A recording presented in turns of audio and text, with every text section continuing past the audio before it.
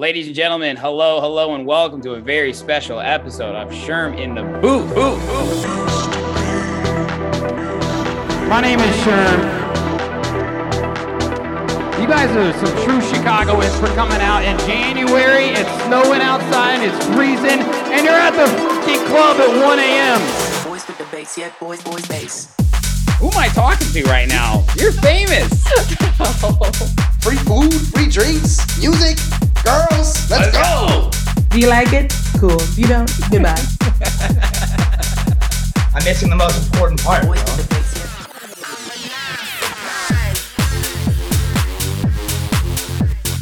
yeah. We should throw like a crazy bar mitzvah party. This is crazy. Send me stems. I finished it. Hey, what's up, guys? How's everyone doing? Just wait. You know it kicks in like 3 to 5 seconds afterward.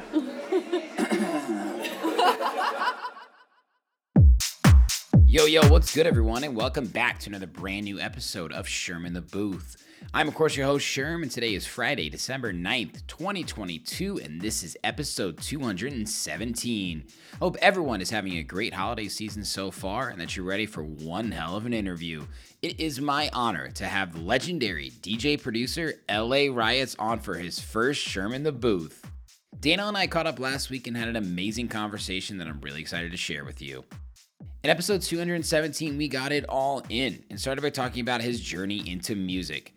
Daniel has been around the world and has a very unique life story. He was born in New Zealand but grew up in North Carolina and has always loved music. He fell in love with drum and bass and started pursuing a career as a DJ. He eventually made his way out to Los Angeles, where he spent a bulk of his life. LA Riots was born in the early 2000s, and since then, he's grown to become a household name in electronic music. We of course talked about his discography, and throughout the interview we touched on the evolution of his sound and how many different foundational influences still play a huge part in his current style. LA Riots has put out music on some of the world's most recognized labels like Dim Mak, Musical Freedom, Realm, Spinnin', and Hood Politics, just to name a few. We got the backstory on tracks like House Philosophy, a personal favorite, I Call That Love with Max Styler, and I Promise You, which was so much fun to hear about. Amazing producer. It was also great hearing about what he's up to nowadays. He actually moved to Bali and has taken a different approach to life and music entirely. His only goal is to be happy. He spends most of his days surfing and is living his life to the absolute fullest. He's been in the music industry for a long time. It was refreshing to hear his perspective on what really matters in and outside of the rat race. We also got the backstory on a documentary he's been working on called Amen Brother, which shines a light on a mixed race band called the Winstons, whose track has been sampled by thousands of artists without ever being compensated. Cannot wait for this one to come out. We've been trying to line up this interview for quite some time, and I'm so glad we made it happen. Daniel, thank you so much for making the time to come on, my friend, and I'm looking forward to connecting with you again soon. I think we definitely got to get you back on the podcast. Let's get into it right now so you guys can hear his full story for yourselves. This is episode 217 with LA Riots. Ladies and gentlemen, hello, and welcome to Sherm in the Booth. It is my absolute honor to have LA Riots here with me today.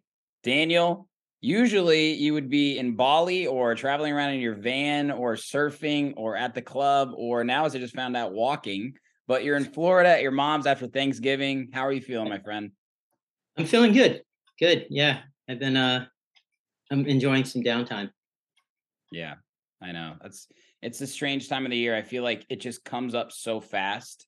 And then all of a sudden it's like, oh, I got to pack in all these things the last month and a half with family and just thinking about next year and trying to recap everything that's happened. But yeah, I feel the same. Trying to take it slow. I'm just trying to get back to Bali. Well, do you have a flight yet? I actually am talking with my my agent's assistant. I don't know what they're called. Is it just assistant? Yeah, about flights right now because she's trying to get me on a flight that I don't want to get on back home because I sent her my flight that I wanted and then she found a better one. But I tend to only fly the airline that I want to fly, and yeah. So I don't have a flight. I should have a flight like within the next 10 minutes. I think they're going to book it. Nice. How do you get there? I'm taking ecstasy. I'm taking Well, no, it's biotin. It's for healthy hair. I love it. You do. You got a hell of a head of hair, man. Almost 50 years old with that hair. Are you fucking kidding me? Legend. I'm turning 48 in a week and a half. Did you No, always less than have, you didn't always have long hair though, did you?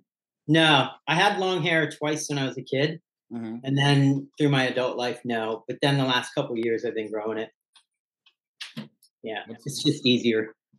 It's easier to have long hair? To not have, yeah, you don't have to go to the fucking haircut. Like, That's very you don't have to style it. You just wake up, wash it every few days. Well, wash it every few days. That's it. Good. Yeah. Okay. Yeah, I it's more like function than it is form for me. I just don't want to get haircuts. Dude, more power to you. Yeah.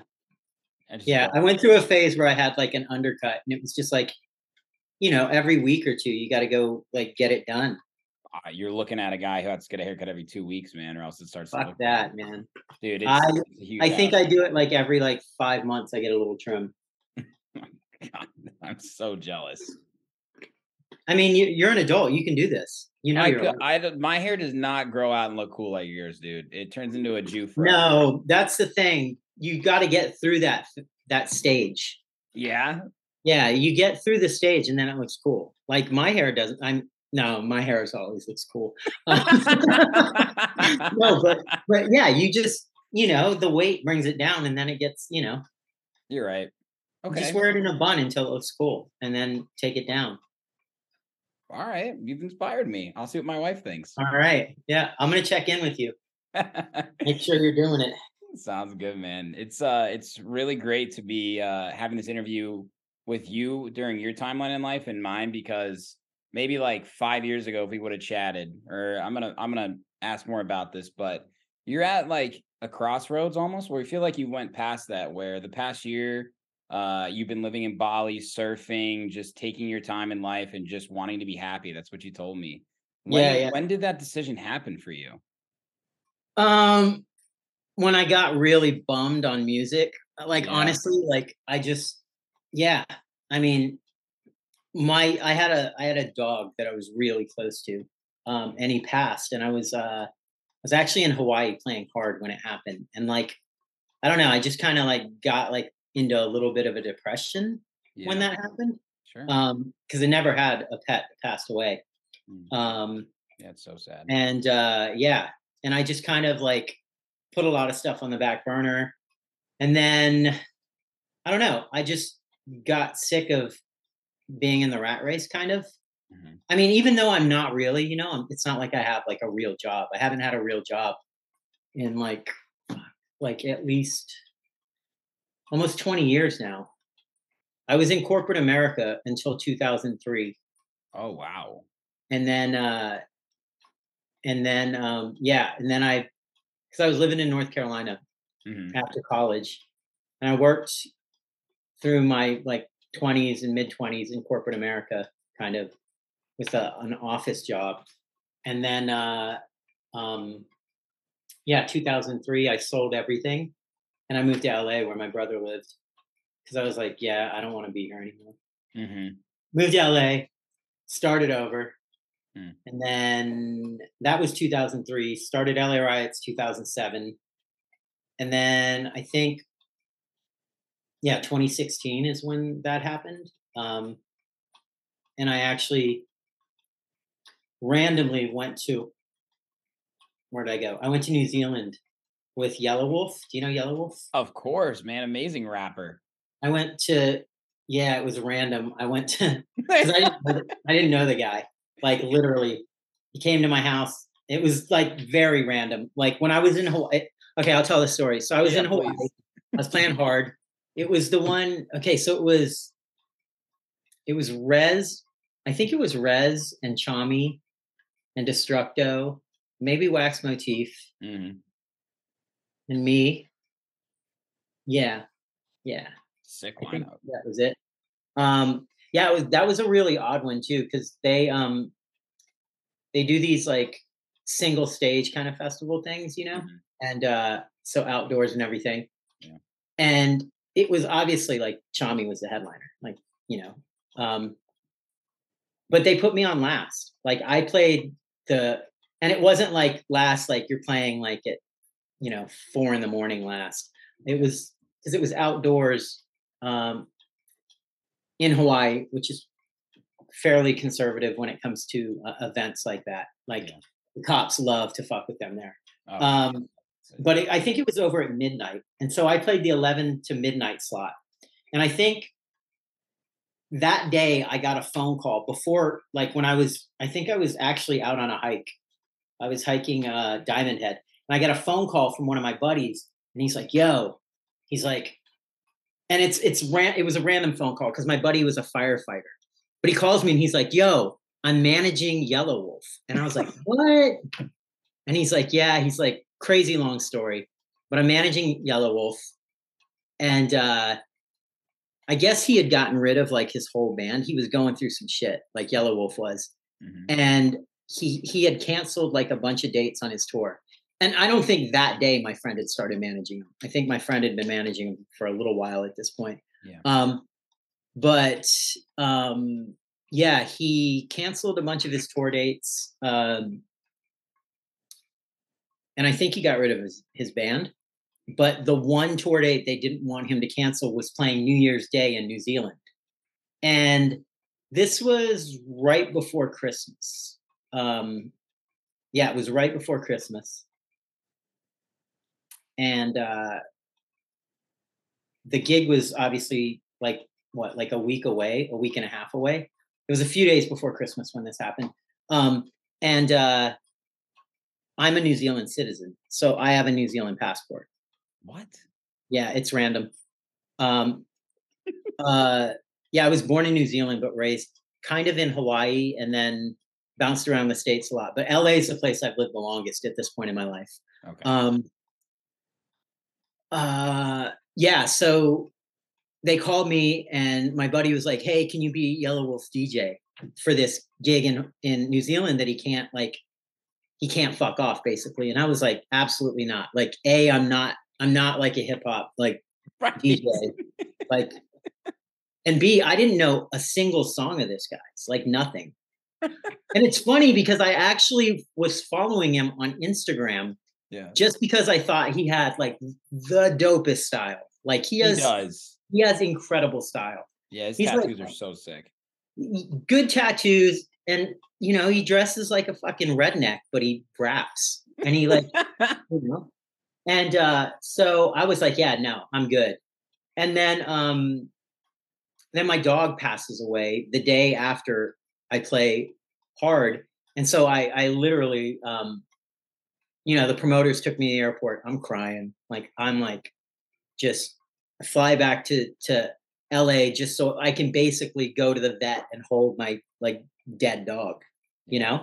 And then I think it was like the day after Christmas or something like that. Like my buddy shows up, who's from San Diego, shows up at my house with Yellow Wolf, and they come in my place. And like I had been home a couple days at this point, and like in my house where I'm used to always having my dog with me. So it's just been a pity party for the last few days. Yeah. And like, so, when I said that Yellow Wolf is going through some shit, I think he had gotten like, and I mean, he was pretty public about this, so I don't feel bad about saying it or anything, but he had been put on like I guess it's like the 5150 hold. Like they think you're insane or something like that. I do but remember this. It wasn't that. He was just tired of fucking working, like being on the road, and making other people money and all kinds of shit. He had fired his management, fired his team. So it was around that time. And I had kind of seen that all this was going on. And I was like, yeah, that's kind of the reason why I didn't want to go to New Zealand with him. That, and like, I have no clue like what his music sounds like or anything. Yeah, it's a long trip. But he comes over to my house and he talks to me and he's like, really cool. Yeah, we were talking about tattoos. I remember, this is funny. He drops his pants to show me this tattoo on his inner thigh. I was like, it's like really random. I have so many fucking random stories of like people not in the dance music world. Mm-hmm. But sorry, I'm just thinking of other stories in my head too. Yeah, I could see it happening. Yeah. Yeah, and so I was like, yeah, sure, I'll go. Mhm. And so I think it was, I'm pretty sure it was his birthday, like the 29th. And we got on a plane. And when you fly, depending on when you get on the plane, like you can miss a whole day because you cross over like date lines and stuff like that. Yes, yeah. And I remember we didn't even get, he was like, we didn't get to celebrate his birthday. But the crazy thing was DJ Paul from 3-6 Mafia was on coming with us. Like he shows up at the airport. Two of Wolf's friends show up. And then Danny Way was supposed to come, but there was something weird going on with him purchasing like a fucking assault weapon, and he couldn't come there at the time, like because he had to buy this gun, something weird like that. And then yeah, we all flew there. And then So Yellow Wolf convinced you though, because he was just yeah, like, yeah, I need your help. Yeah, and I think like we go there, and I'm trying to think if it was like New Year's night, New Year's Eve, or maybe the day before. But we end up going to this town on the North Island to play this festival called Bay Dreams Festival. It's in Mount Maunganui, but we were staying in Taronga, and we took over a club, and I ended up playing that night. And then DJ Paul from 3-6 Mafia is like MCing over my whole set, which is kind of rad. That's legendary. I was obviously playing dance music. But like the crazy thing is like Wolf is like all over the place on this trip. Like we had like Steve Butcher. I don't know if you know who he is, but he's like won multiple years the best realism tattoos. He's like braided like one of the best tattoo artists in the world. And when we landed, the promoters pick us up, and they look like they're Yellow Wolf fans, not like dance music fans or anything, you know? Yeah. They're all tattooed up. They actually are big Yellow Wolf fans. I didn't realize how huge this guy was. Like everybody was a fucking fan of this guy. But they had the raddest tattoos on them. Like they're wearing shirts or something. But yeah, like Wolf is like, yo, those are rad tattoos. And they're like, oh, well, that's Steve Butcher. He just won the London like fucking tattoo convention. We can get him to come tattoo you guys. And I'm like, absolutely. Yeah, let's make that happen. And we went, and the whole time we're there, I'm kind of like a little stressed because I know nothing about like Yellow Wolf's music. And I have to be his DJ during this show. Yeah. In front of like 20,000 people, you know, 2 days. I know nothing about this guy's music. And I remember that when I said yes, I was like, oh, how many records can this guy have out? How many albums can this guy have out? You know? And I go and I look, and he has like fucking so many albums, so many mixtapes, like so many, like everything. So like I was panicking. And yeah, I get there, and the whole time I'm like trying to like find a moment, because you know, he's with all his boys and everybody are there. Sure. And we're partying, but he's not drinking, he's not doing drugs, not doing anything. But it was just still like, there was just a million things to do. Like we went to go to the like Hobbiton, where the hobbits like live. Yeah. And you know, they take people in group tours. Like they load you on this tour bus, and then you go like, I don't know, like a few miles from the gift shop and everything where you meet at. Yeah. You know, or the entrance. And then everybody gets out, and you have a guide, and they take you around. Well, fucking, we all show up with like Yellow Wolf and DJ Paul and me and all the other tattooed guys. And they literally just put us in our own van, like didn't put us with any of the groups. We were wilding. We were going crazy that whole trip. That is amazing. But like, yeah, I'm just like the whole time like, hey, Wolf, like, can you let me know what we're going to play? Like, what are we going to do? You know? Mm-hmm. And he's like, yeah, don't worry about it. We'll work it out. And yeah, so Steve Butcher comes over. Mm-hmm. And I remember he was going through like a breakup with his chick. So he was like wasted the whole time, like Oh. drunk. And he's the biggest Yellow Wolf fan. He's all over Yellow Wolf, like trying to like fanboy. And like Wolf is pissed the whole time. We went to like some parties and stuff because obviously it was like New Year's Eve. Yeah. And I remember they were getting like everybody was just getting on each other's nerves basically. Mhm. DJ Paul ends up letting this guy tattoo him, like right here, which the tattoo turned out being good, but it just said like Slumerican. It wasn't like one of his crazy realist tattoos, Okay. which is what I wanted, but I wasn't going to let him like tattoo me when he's like drunk, you know? For sure. And so that night I remember like I had this like eureka moment and I was like, oh shit. So I went on the computer and I just Googled like Yellow Wolf set lists and I got all these like Yellow Wolf set lists and then I took them to Wolf and I was like, yo, like, let's get a set list together of what you're going to play. And he's like, okay, yeah, this is the set list I want. And I saw that there were like these little like notes kind of next to the set list. And so I was like, what's this mean? And he's like, oh, right here, I wanted to go into like, I remember like one song, he was like, I wanted to like transition into AC/DC Back is Black and then go back to like the song. And he's like, I'll rap over the AC/DC part too. So I had to make all these edits. Oh, And all this stuff. I was up like till the morning. I remember that. And so when he split from his band, I actually knew the DJ that was his DJ at the time. I'm not gonna say his name, but I don't think it was like a good breakup. Yeah. But they ended up getting back together for a little while, I saw. And then now I don't think they're working together anymore. But I think the breakup was bad because Wolf didn't have any of his music. Like he didn't have like stuff. So I had to basically go on to like Amazon Music and buy all of the tracks. Which obviously like a lot of rappers, they rap just to the CD, you know, they have like the track running underneath with the full vocal, Yep. you know? So they're not lip syncing because they're actually like still performing with the mic Yeah. on. For sure. It So helps. that's what I had done. I had gotten all those and I made these edits and yeah, we went out and played the show and it was great. I remember though, I ran into like friends backstage and they were all like, what are you doing here? Like, I remember AC Slater and his, well, at that time she wasn't his wife, but Susie was there. And I remember them being like, what are you doing here? And I had been drinking. I don't normally drink. And I was drinking so many beers. Like I was shit faced right before we went on. But I remember them asking why I was there and they know my dog. Like they were my neighbors, you know? Oh, that's amazing. And I'm like, I just start bawling backstage to them crying.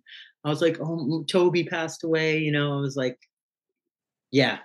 So that happened. But I played, it was really good. Set was amazing. And there's actually a video, I'll send it to you. Yes. There's a video on my Instagram where like for the last song, he was like, yo, for the last song, you can like, I want you to go crazy. And I was like, oh, cool. Say no more. And so I made this edit of his song Till It's Gone. Yeah. Last song. And like at the end it does the like, you know, I don't know if it's a banjo or just like I think it's a banjo. Mhm. And then, you know, he does Till It's Gone. Yep. Till it's gone, till it's gone. And I brought in the DJ Snake remix of I think it was Killer, or I think it was a DJ Snake Skrillex remix, or maybe it was a Skrillex remix of DJ Snake.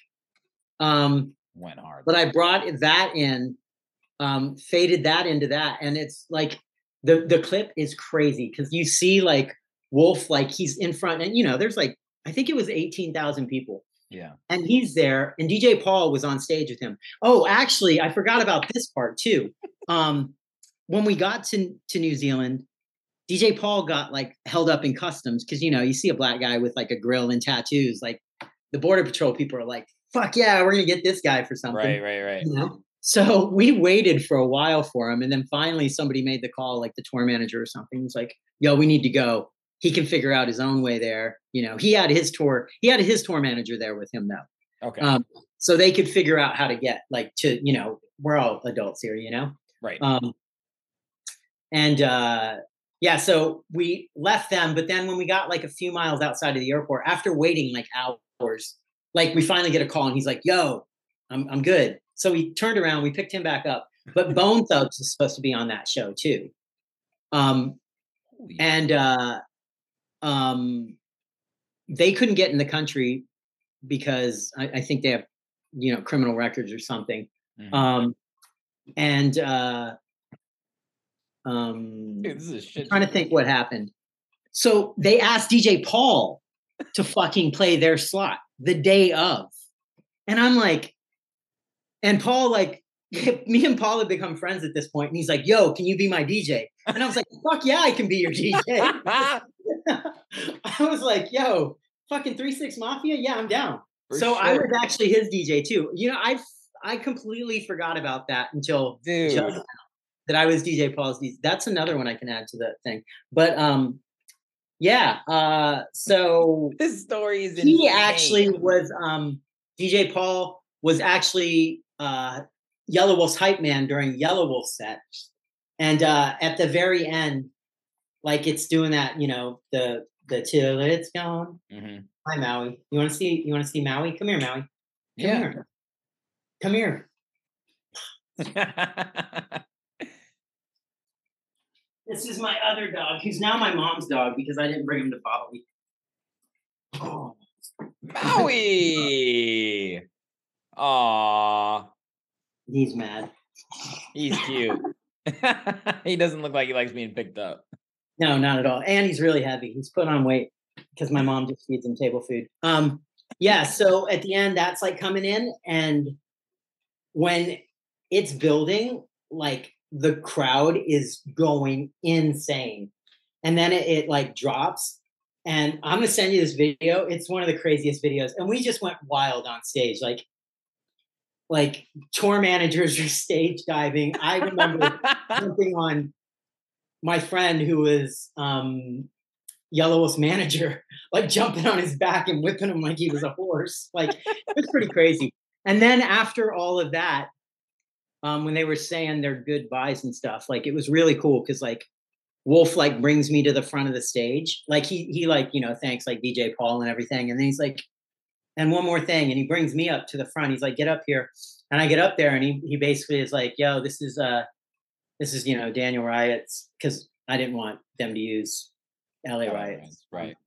And they were like, he is from New Zealand, and like the crowd went nuts. It was really cool. But yeah, that's that story. I got like a whole lot more.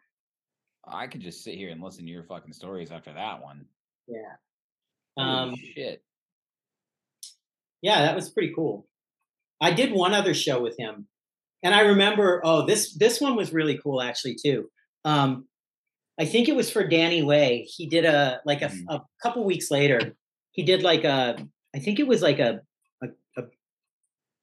cancer like benefit thing down in San Diego at the Hard Rock. Mhm. And I had just met Kiara. Do you know her? The chick that did Gold. Oh yeah. And she had come down to hang out. Like she was friends with Wolf. Mhm. And I was like, oh, I'm gonna make her get on stage. So I actually found an instrumental of that track Gold, and in the middle of Yellow Wolf's set, like he was like trying to, like he always has this banter, you know, between, which I had to get used to. Like he got mad at me a couple times on that New Zealand show because I'd miss like certain things because I'm back there and I couldn't hear anything. Yeah, you know? Of course. and he wasn't nice about it a couple times, but it is. But yeah, like I remember she showed up to the show, and like halfway through it, I like brought in that track, and like they pushed her out on stage and she had to perform. It was pretty funny. But yeah, that happened too. Damn, dude. Unbelievable. You have seen a lot. So you've been in the music industry since 2007 officially, would you say? Yeah, a few years before. I mean, I actually was a touring, not like crazy touring. Like this is, you gotta understand too. Like there was like DJing like before it was like, Yeah, you know, like William Morris and fucking Endeavor and all these like big business things were in, you know, and like people actually had to know how to really DJ, you know. Yeah. You had to do it by ear. It wasn't the technology doing it for you. So I was doing that in the 90s as a drum and bass DJ. Wow. And Yeah. so where were you living then? Were you like? I was in North Carolina, but it was just like, to me, it was just like a hobby. Yeah. You weren't taking it because you were in corporate America. Like, Yeah, I mean, but I was still flying out on the weekends and playing like, you know, I'd play like Diesel Boys Club up in like Philly. I'd play like Sick. Capitol Ballroom, Buzz in DC. I'd play like Concrete East Coast Jungle drum and and all that bass, shit. man. Yeah. Rave scene there on the East Coast. Where would I play in Chicago? Who was the Chicago guys? Not Carl K, because he was Philly. Phantom 45 and Danny the Wild. Nice. Danny the Wild Child. Where are those guys now? I don't know, man. That name has come up though before when I talk about the old days of some of these Chicago legends. Yeah. And was it Bass by the Pound? Bass by the Pound. By the Pound. I haven't heard that, but I like that. I think they were the big like Chicago drum and bass like promoters. Dude, drum and bass is making such a big resurgence. Like huge. We were in but like cool, like not like cheesy, like really cool shit. Like we were in LA and I went to Complex Con and randomly ran into this girl that I knew. And she was like, "Oh, I'm going to meet up with the Glitch Mob guys for dinner." Like it was her birthday or something. I was like, "Oh shit." And then she started talking to me about the documentary.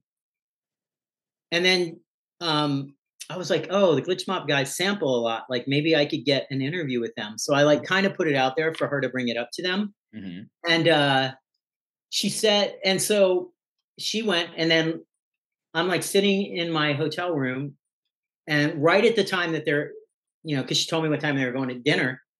Me and Ooh have been friends for a while, and I know Ed from Glitch Mob. But I look on my my Instagram, and they started following me. So like the next day, I like texted her. I was like, "Yo, the Glitch Mob started following me." I was like, "You obviously brought it up to them," and she was like, "Yeah." She's like, "I asked them what the Amen was, and they laughed." And I was like, and she was like, "A good way." And I was like, "Oh, that's interesting." And then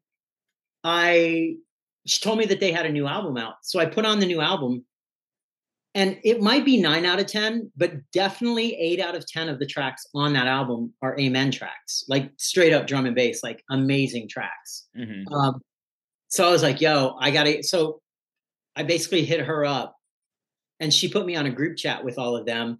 And then literally that day, yeah, it was that day, I was over at their place, at Ed's place, meeting a bunch of people that were, you know, doing a lot of like music shit in a scene in LA that I'm not even a part of, you know? Yeah. There's like a million different scenes in LA that are all like cool.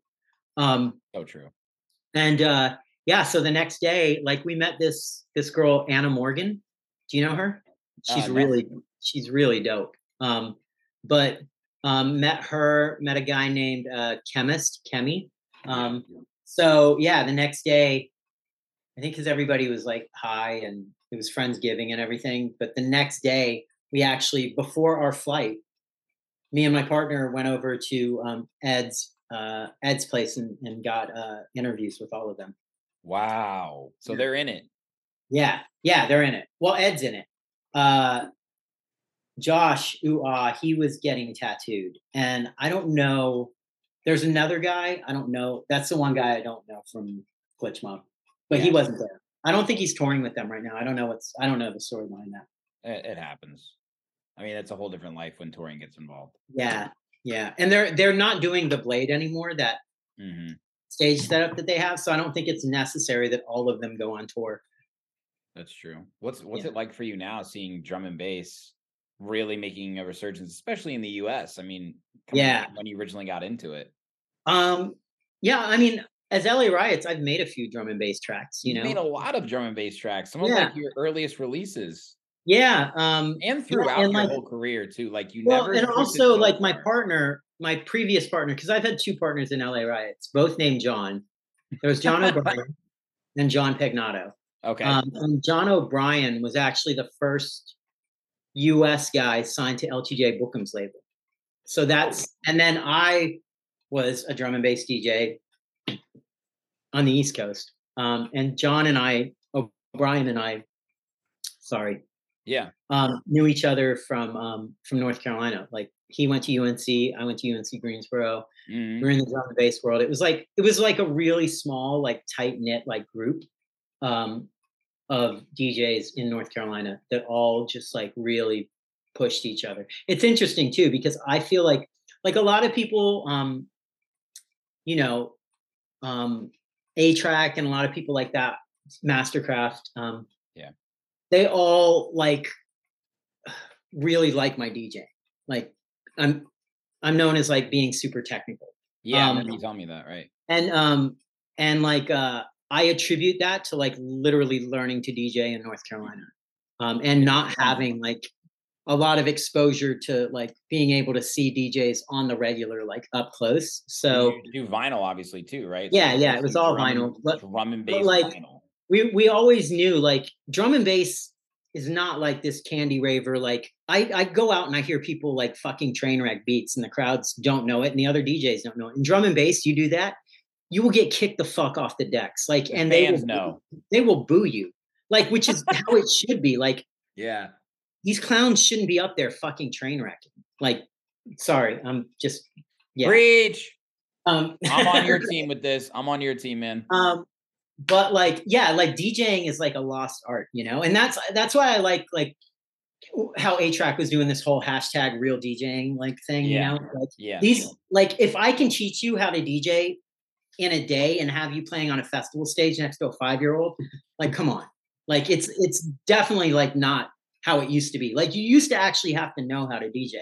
So yeah, living in North Carolina and then having to go up to places like New York in a scene that like was not forgiving at all. Yeah. Like we already like had like a strike against us because they were like, oh, these country bumpkin dudes like are going to come up here. And so it's actually funny. Like when I learned to DJ, it was not touching the vinyl. Like, I mean, obviously like you bring the first beat in, but then one hand on this pitch control and one hand on this pitch control. And you just literally like, you don't touch the vinyl. And that's how we learned to DJ, you know? And you're just talking pure fader, just the pitch control, like 50 to 170 BPM type stuff. Like, yeah, like 170-ish. Yeah. That's crazy. What was it difficult to even find records where you guys were growing up or at least getting into it? Scotty Too Hottie. This guy named Scotty. Actually, I brought him up the other day. I can't remember who. Oh, Ed is from Glitch Mob, is from Boston. There's I mean, there were places you could get records from, but then, New York, Breakbeat Science was obviously like they had everything on lock, DB and Dara. Mm-hmm. But there was a place in Boston called Forefront Records. Okay. And the guy that ran Forefront was named Scotty. And the other guy that ran it with him was Benny. But Scotty was a fucking salesman. And this is before the internet, was like good. And people were putting tracks. Like now you can just fucking cruise in your underwear and like, oh, what's the top 10 and download it, Yeah. Which is actually what most people do, I feel like. Yeah, I would call and he would like, and this is drum and bass. Like you don't hear a bass on a phone. So it's just drums. And he'd play the records and he'd like put the phone up to the speaker. Oh, like sound effect in it. Like, oh, you hear that? It's like dirty. It's just like, yeah, give it to me. And then the record would show up in my house. And I'd be like, this is shit. Like I'd order like, and these are imports too. So it's not like, it's just like an A and a B side. And that's like, what, $12, Yeah, like, yeah. It's not like now where you're paying like 99 cents for fucking tunes and you get to listen to them on your home system. So I had so many shit records is the moral of that story. That's something that comes up all the time because I always love asking people who started on vinyl, like that tangible aspect of going to the record store and listening. Like, have you heard of Ghetto Blaster before? Yeah, digging. Yeah. So Paul told me this great story. He lived in Chicago. And he worked at a record store and some Chicago house music record came in from this up and coming producer that he knew was so dope. And he bought all 35 records. He knew that they were the only record store that had them, bought every single one, and hid the rest of them in his basement and used a Sharpie to black out the entire record and was DJing, and everybody was asking him for the record, right? And nowadays, like for my generation, like what is that tangible aspect for us? I don't know. Like it's nowadays, you just Shazam it in the club and then literally go to Beatport in the club and add it to your cart in the club. Dude, I know. Like there's no digging anymore. Like there's no. I remember when Serato had a hide function. Like they had a key function to hide like the name of the track, and that was before Shazam. Sorry, did I? Yeah, that was before Shazam. Now Shazam is pretty good with dance music, but before it wasn't. You know, in the Serato days. Now like. Yeah, it's a whole unreleased tracks. People hold on these unreleased tracks for some never release these tracks, right? Like for a year, you want to rinse, right? Like, and dubplate culture, dubplate culture in America. I mean, in the UK and everywhere was like, you know, like people are not going to know what that is, and that's like, you know, Google what a dubplate is, kids. But these UK guys would just come over here and they literally were gatekeeping. Like they wouldn't give the US guys, like, you know, doing this documentary, we've talked a lot with people about that, like the gatekeeping that went on in the drum and bass world. And it's not like that anymore, but yeah. So I want to ask you about the documentary here in a sec, but I do want to ask you before, when did you actually start producing? Because the first track that I can find from yours was your remix of Atlantic Connection's Rock Steady. Do you remember that track? All right, you're going to find out this wasn't the first LA Riots track, but it was an early track of theirs, and it's amazing drum and bass, and I want to share it with you either way. This is the LA Riots remix of Atlantic Connection's Rock Steady.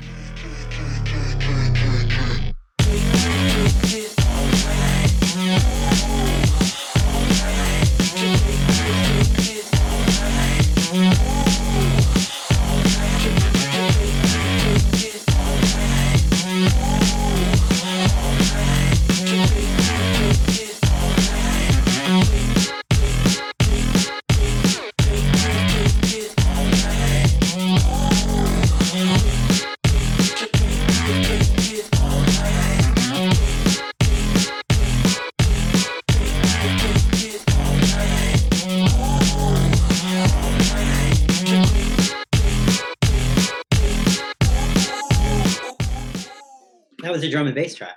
That is a sick track, dude. I downloaded that right away. Like I was like, damn, this stands the test of time. It's so dope. He's actually from North Carolina too. Really? Now he lives in Columbia. Atlantic Connection makes sense. Like how did you get from, I guess, the corporate America Daniel to I'm at LA Riots, I'm going to be a drum and bass producer? Was there like a moment? Oh, no. So we weren't doing the drum and bass stuff as LA Riots. We just happened to do like, we've done like 3 or 4 drum and bass tracks. But yeah, like our first track was Scanners. Low Life. Yeah, Scanners Low Life. And then after that, I want to say maybe it was the Ting Tings. That's not my name. And then what was Crime Wave? What is that band from Toronto? The guy's in a lot of trouble now for like, I think he's getting canceled or something for doing some shady shit with the girl that was a singer. Oh shit. Sounds like a lot of people. Anyways, the name of the song was Crime Wave. Yeah. Let me stop this elevator music. But yeah, but then basically, you know, John and I had gotten together. He was living in North Carolina, I think, after he'd been living in Phoenix for a while. And then I actually worked in casting, like casting commercials and stuff. Cool. Like that was my Hollywood job. Give me 1 second. Yeah. Turn down the AC a little bit.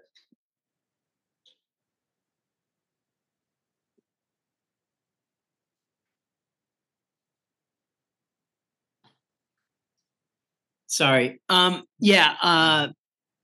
Yeah, but he moved down to over to LA and we started LA Riots. It was kind of a joke when we started it. That's why, like, Facts, I hate the fucking name. But Really? yeah, hate the name. But it was kind of like we did that track for Steve Aoki for the Scanners Low Life. It was like, I was going out in LA and they were doing all these nights, Steve and another guy named Frankie Chan. Yeah. So they were doing all these nights. Like, I think Tuesdays at Cinespace was, I think, a night called Fuck Yes or Fuck Yeah. I think it was called Fuck Yes or Fuck Yeah. Anyways. Yeah. And I would hang out with all these dudes. And I don't want to say they were bad DJs. You've already. They were really bad DJs back then. But it was like, that was like when the whole indie electro thing was going on. We were playing like fucking, like a rap record over like a dance record, For sure, man. And it was just really fun.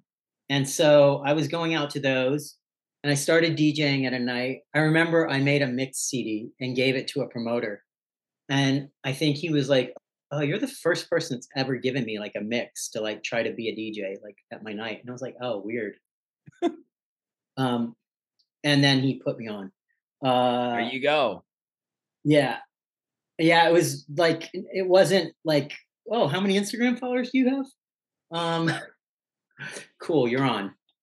Show me your tits. Yeah. So 2003. And we made this track, and it was like, that was back when Steve would put like 20 remixes of one song on a maxi single. Which is, Am I taking another one of these biotins? Sorry. Trying to go to hair. there you go. So turned the track in. Steve was like, "Oh, you can do this remix for this band, the Scanners. If it's good, we'll include it on this maxi single as basically the last track." Mhm. Did the remix, turned it in, and he was like, "Oh shit." And I remember, I think A-Track and the Young Americans were on there, and the Young Americans are now Classics. They had to change their name. Yeah. I think there was like a Young Americans like Christian dance group that was going to sue them. Oh shit. Yeah. I was going to say something really out of line. It's okay. Well, fucking small children, but that's Catholics, not Christians. But they're, yeah. Anyways, yeah. So that was the first track, and we didn't have a name, and it was like, he gave us like a month to come up with the name, and then the month happened. It was like April 29th. We had till the end of the month, so April 30th. It was a 15-year anniversary of the LA riots, and that was all over the news, and we were just like, fuck it, we'll call ourselves that. I think John actually came up with the name. Yeah.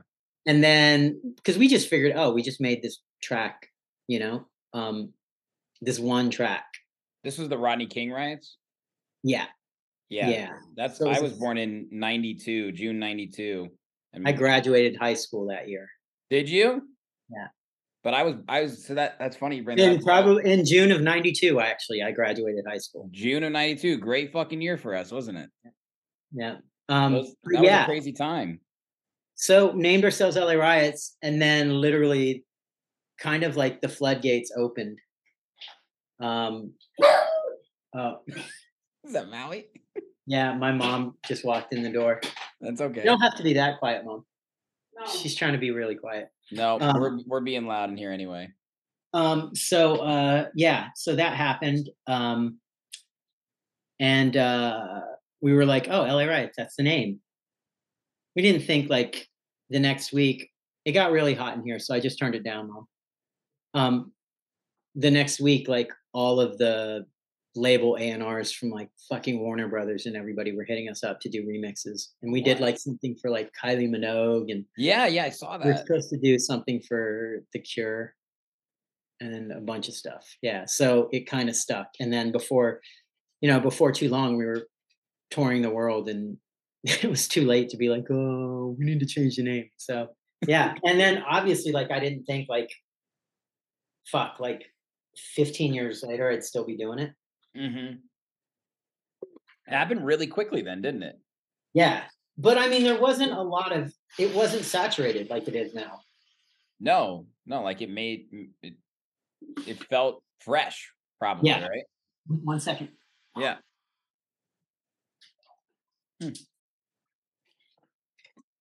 Yeah. So, yeah, 15 years later, still doing it. Still doing it, baby. Wow. But you went through a lot of different stylistic changes with your sound. I mean, in 2008, when you released that track that I mentioned, you were doing a lot of the breakbeat, electro, indie dance, like Well, you it was just mentioned. like indie electro, like anything goes at that time. And Yeah, then, exactly. you know, signed with big agents and stuff like that, and kind of got the Vegas residency, so had to make like Vegas style tunes. Yeah. And then basically when, you know, the thing with my dog happened and all that, I just kind of like took a big step back, and I was like, none of this stuff's making me happy. So For sure. I started making what I want. And, you know, kind of around like 2012 to when John Pagnato got involved, we were kind of still making those kind of tracks, but also making a lot of house tracks, because I actually really enjoyed playing like house and tech house back then. Mm-hmm. And so we were making a lot of that stuff, and we were signed to a record deal with Fool's Gold, A-Trax label. Hell yeah. And then, you know, once I went through that and that whole thing, I just was like, you know what, I'm just not going to make that style of music anymore. And now I make what I make, and I've been making the same style for, I don't know, at least like the last like 6 or 7 years. Yeah, for sure. It's really cool. And I know you know Max Styler. We talked about you a lot when I interviewed yeah. him. Love Max. He's the Kid's man. Such Such a having a talented guy. moment. He's having a fucking moment. I love it. I hope it's going to continue to go well for him because he's always had the talent. But Yeah. you, like him, you know, you were releasing on Musical Freedom, Dim Mak, Bygore, you know, tracks like Big Room, right? And then you come into this house world where you had made all these other types of music, but then you really start to lean into what you're talking about right now, like tracks that you love to make.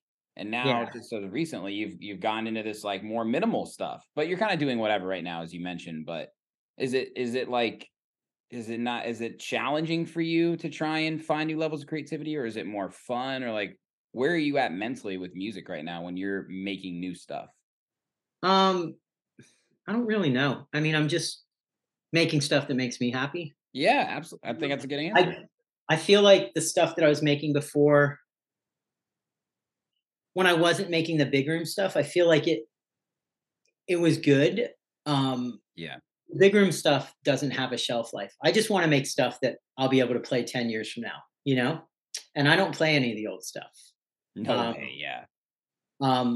Yeah, so I just want to be able to like be happy with what I'm making and play it, yeah, 10 years from now, 20 years from now. Hopefully I still won't be doing this, but hopefully I'll just be full timing it on the beach, but we'll see. Well, a track of yours that I believe will stand the test of time is House Philosophy on In Rotation. Oh yeah. That was our first like big, like kind of houseier signing. I know you guys are going to love this one. It's my favorite LA Riots track, and it's called House Philosophy on In Rotation. Things I love about this current house.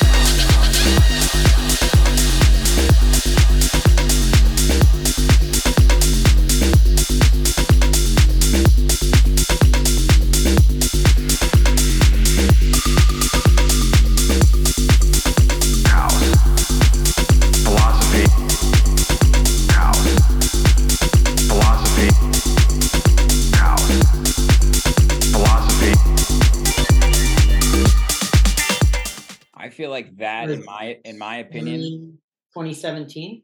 Yeah, like In Rotation. I know a lot of people listen to the podcast know what it is, but you know, it's like the sort of the experimental house imprint of Insomniac.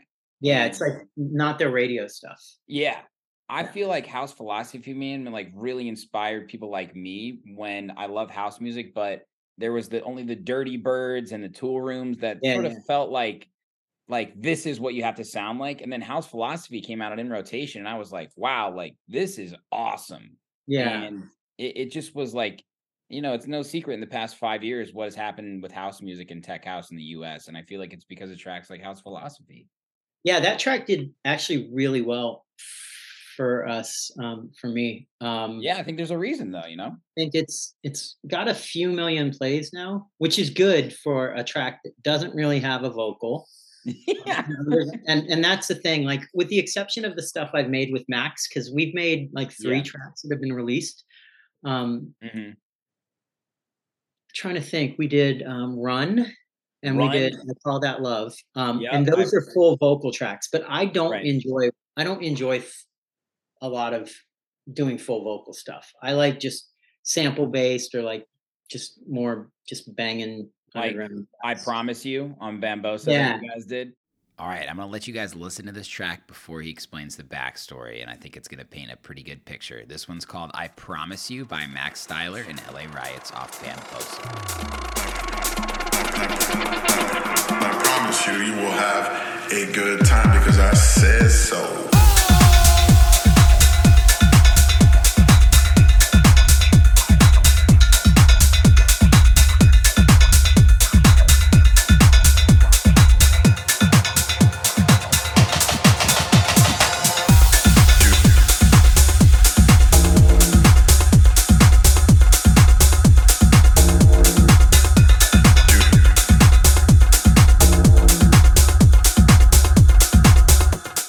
So it's interesting because I Promise You is a vocal from Harry Romero. Do you know that story? Did he tell you that? No, we didn't get too much in that one. We talked a lot about Run, actually, because I really like that track too. Oh yeah, I love that. I actually, the first time I heard it, I was like, "Who is this guy?" And he's like, "Oh, it's fucking Brooks, just pitched down." I was like, "Oh, cool," because that started out as a demo of mine called Proper Groove.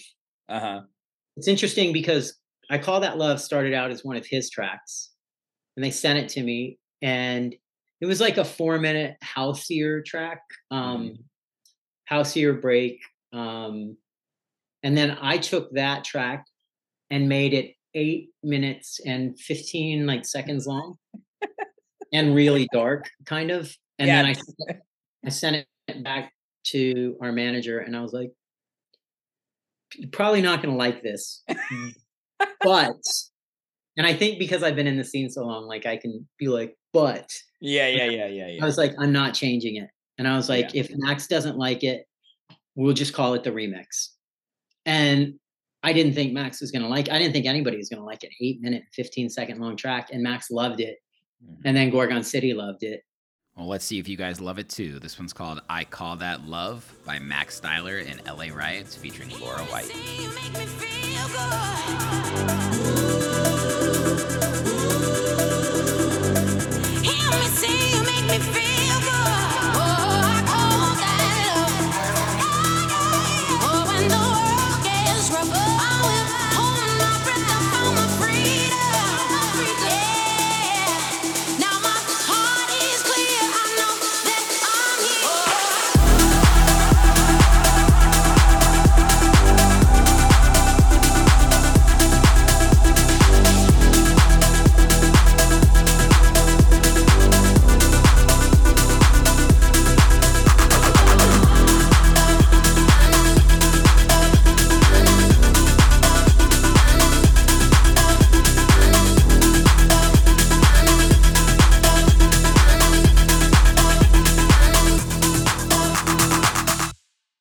And then actually some other labels tried to get it from us after it had been signed. Wow. But we were like, no, we can't do that. Because I actually, funny story, Gorgon City, FOMO from Gorgon City was actually, well, he was FOMO in the Electro days. We were all on the same management together. Is that Kai? Was that Kai or Matt? I don't remember which one. I just tall guy? The tall guy? Yeah. Tall guy. Yeah, he lives in Chicago, actually, like 2 blocks away from me now. Oh yeah. You know what? I knew that. So yeah, because that roster was me, Mm-hmm. Mastercraft, Congo Rock, Holy shit. Bloody Beetroots, Holy shit. Felix Cartal, Wow. FOMO. I think there were a few other people that rotated in and out, but that was Lazaro Casanova. That was the gist of it. Yeah, that was the crew back in the day. And, we were kind of like, there was the Mastercraft crew and then there was the Justice crew, Right. Yeah, of course. But yeah, so that track got signed by them. But the other track though, I Promise You. Yeah. And then I want to get to the story of the vocal from House Philosophy too. Yeah. That nobody knows about. Yeah. So I'll tell you about that too. But yeah. I Promise You is actually, it started out as a track that I got a sample off of Splice for that Siege had used.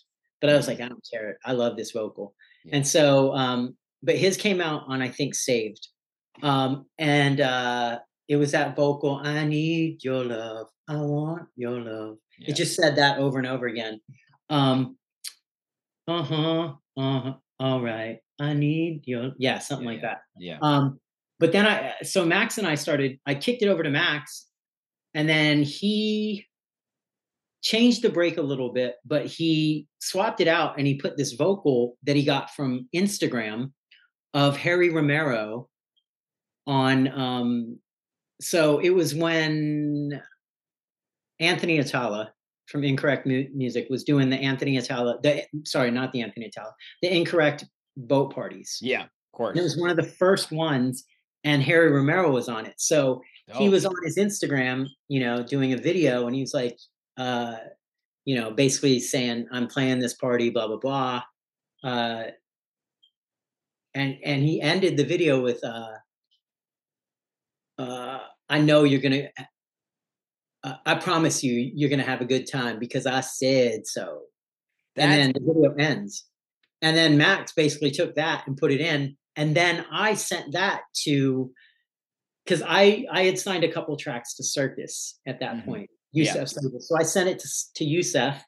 Yusef loved it. He was playing it. And then without saying it, and I was like, yo, do you want to sign this record? And, that's why I originally sent it to him. But I feel like and he knew the story of where the vocal came from. So just one day I got this random email that Yusef had written to Harry Romero. And he was like, yo, Harry, I just played this on Saturday. It went off. You should sign it. And Harry was like, okay.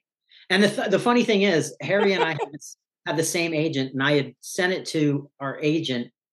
Well, we have the same agency. He has a different agent, but I have a relationship with that agent as well. I sent it to that agent, and I was like, can you send this to Harry Romero? I want him to sign it.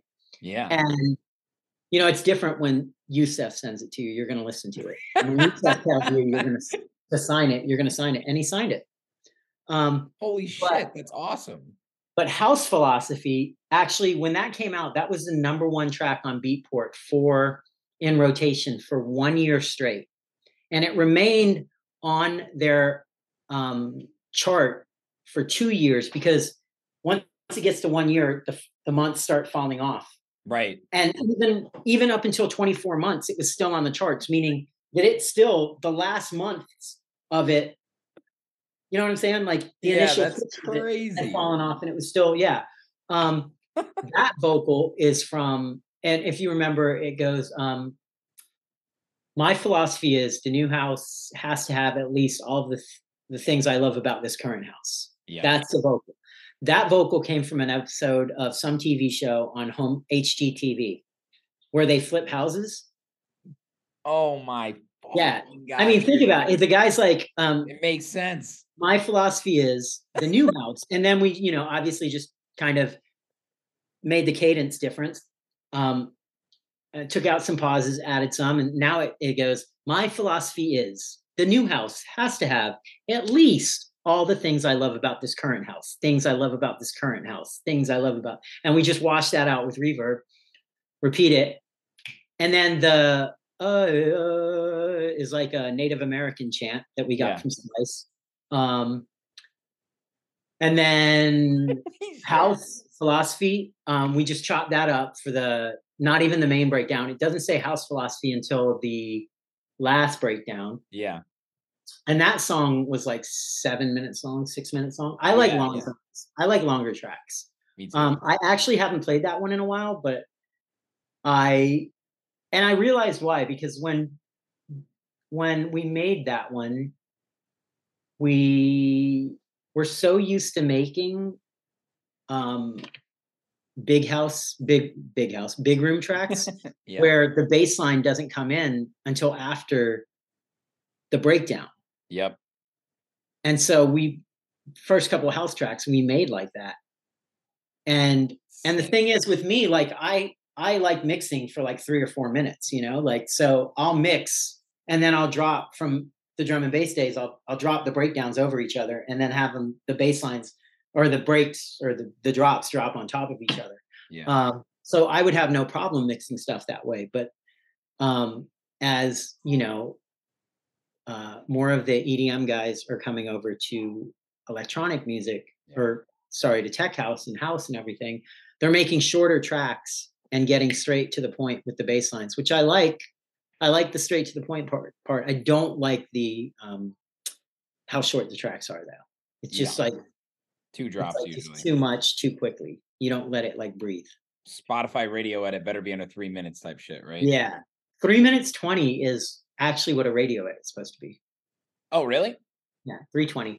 I just put out a track on Friday and I had to do a radio for it. Sometimes I'll put out tracks and I'll be like, yeah, I'm not doing a radio edit. I love that. I love that, man. Yeah, because it's not a radio track, you know? Yes. Like, yep. Like when I do the tracks for Circus, you know, which is like Circus is one of the like, you know, that's like for a lot of people, that's a bucket list, like tastemaker label, you know? Absolutely. Like I'm not making a vocally, I mean, they do have amazing vocal tracks and I'm sure those tracks need radio edits, but like the stuff I'm making for them is not like radio edit stuff. Yeah, I mean, you're making that for the fans of that music who don't really care. They want to hear the whole song. Yeah, I remember at one time I put something out on what label? Fuck, Miguel Bastida's label. I forget what that is. It's out of Spain. But yeah, my manager, remember my manager hit them up. When's this coming out on Spotify? And I was like, nobody cares. Like back in those days, like this was like 5 years ago, you know, nobody really cared about Spotify. Now everybody's like, that's where all the metrics come from. It's you know, frustrating, man. Yeah. Yeah. It's hard to keep up. And I don't keep up anymore. I really don't. Like, I mean, up until this last month, I would post on Instagram 5 times a year. And now I've been playing good shows and just feeling good about myself. So I've been putting up more content of me like actually DJing. And I know, I noticed that. Records, yeah. Because I'm trying to, you know, fuck with the algorithm a lot. But like it's actually really good because like even though I'm not in the algorithm, like I'll still get like 70, 80 comments on stuff. When you don't post a lot, right? And I don't post a lot. Now I've posted, I think 3 or 4 times in the last month. I'm trying to, and I just posted on Friday. I think I just posted on Friday and I have to post again this week because I had a release come out on Friday that I didn't post for because I posted the extended preview of the documentary. Yeah. That's the thing too. We have to like, I am in the content game, obviously. But I rang myself dry, like just thinking I got to be in the algorithm. I got to do this. And then the second I take a break and come back, I get more engagement. And it's like, I want to be above the algorithm almost. Like if I'm a fan, like you probably respect that artist or your friend or whoever it is taking some time for themselves. And then when they're ready to come back, what they're putting out is like what they're excited about. And that's how I feel right now. That's where I'm at. I'm so frustrated seeing these fucking people on my timeline that like do these skits. Like, sorry, but like there's some people that like you can tell that it's just not. They're just trying to like you know they're in some board meeting with their fucking manager and they're like, you gotta come. like get some content. You need to maybe run around like and fucking put a dildo on your forehead. It's not them. That's like the fine line that like Yeah, no, and it's not. And it's just like if I run into you, I don't want to hang out with you anymore. Like, but I don't want to unfollow you either because then because that's the worst of all. somebody unfollows me, I don't hang out with them in real life. Yeah, it's like I saw this Christian Bale comment a long time ago. It's like if you have a problem with me, call me. If you don't have my number, then I don't care. Right? Yeah, Like, exactly. yeah, Like, you can't matter to me. You can't worry about everybody else's opinion. It's just too much to deal with, man. And it's why like I don't know, today as an artist is there's so much opportunity with social media, but it's also very it's just, draining. I was going through Beatport last night gigging. There's just too much good fucking music.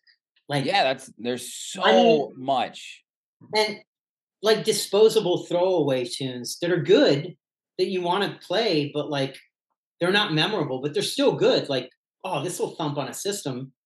I'll play this for like the next few gigs, and then it's but there's kids are making good shit now. Yeah, younger so and much younger. of it too.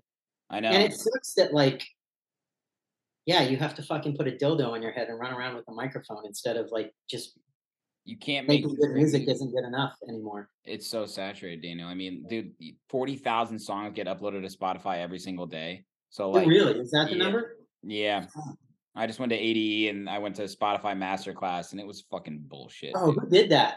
Who was on there? Was Kramer on there? No, he wasn't. Austin, he's not like doing too much with them anymore. I don't think. Like he's moved on from what I understand. To Tomorrow. Wait, he's not with Spotify? I don't think so. He does Tomorrowland radio stuff with them. I think he is like sits on the advisor board sometimes for these playlists. But I have a friend who's been talking to him recently, and he's moved on other things, from my understanding. He has his own label. Weird.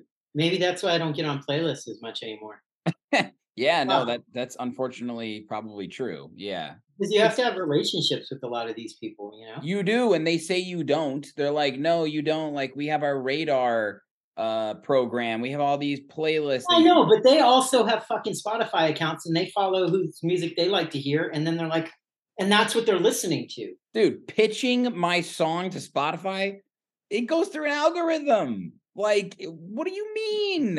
How do I stand a chance? Like, I got to get on here once because I don't know. It seems that's why I'm making a documentary and fuck this. Dude, honestly. No, I'm joking. I'm still going to do music. But I don't know. I just need to get like, I don't know.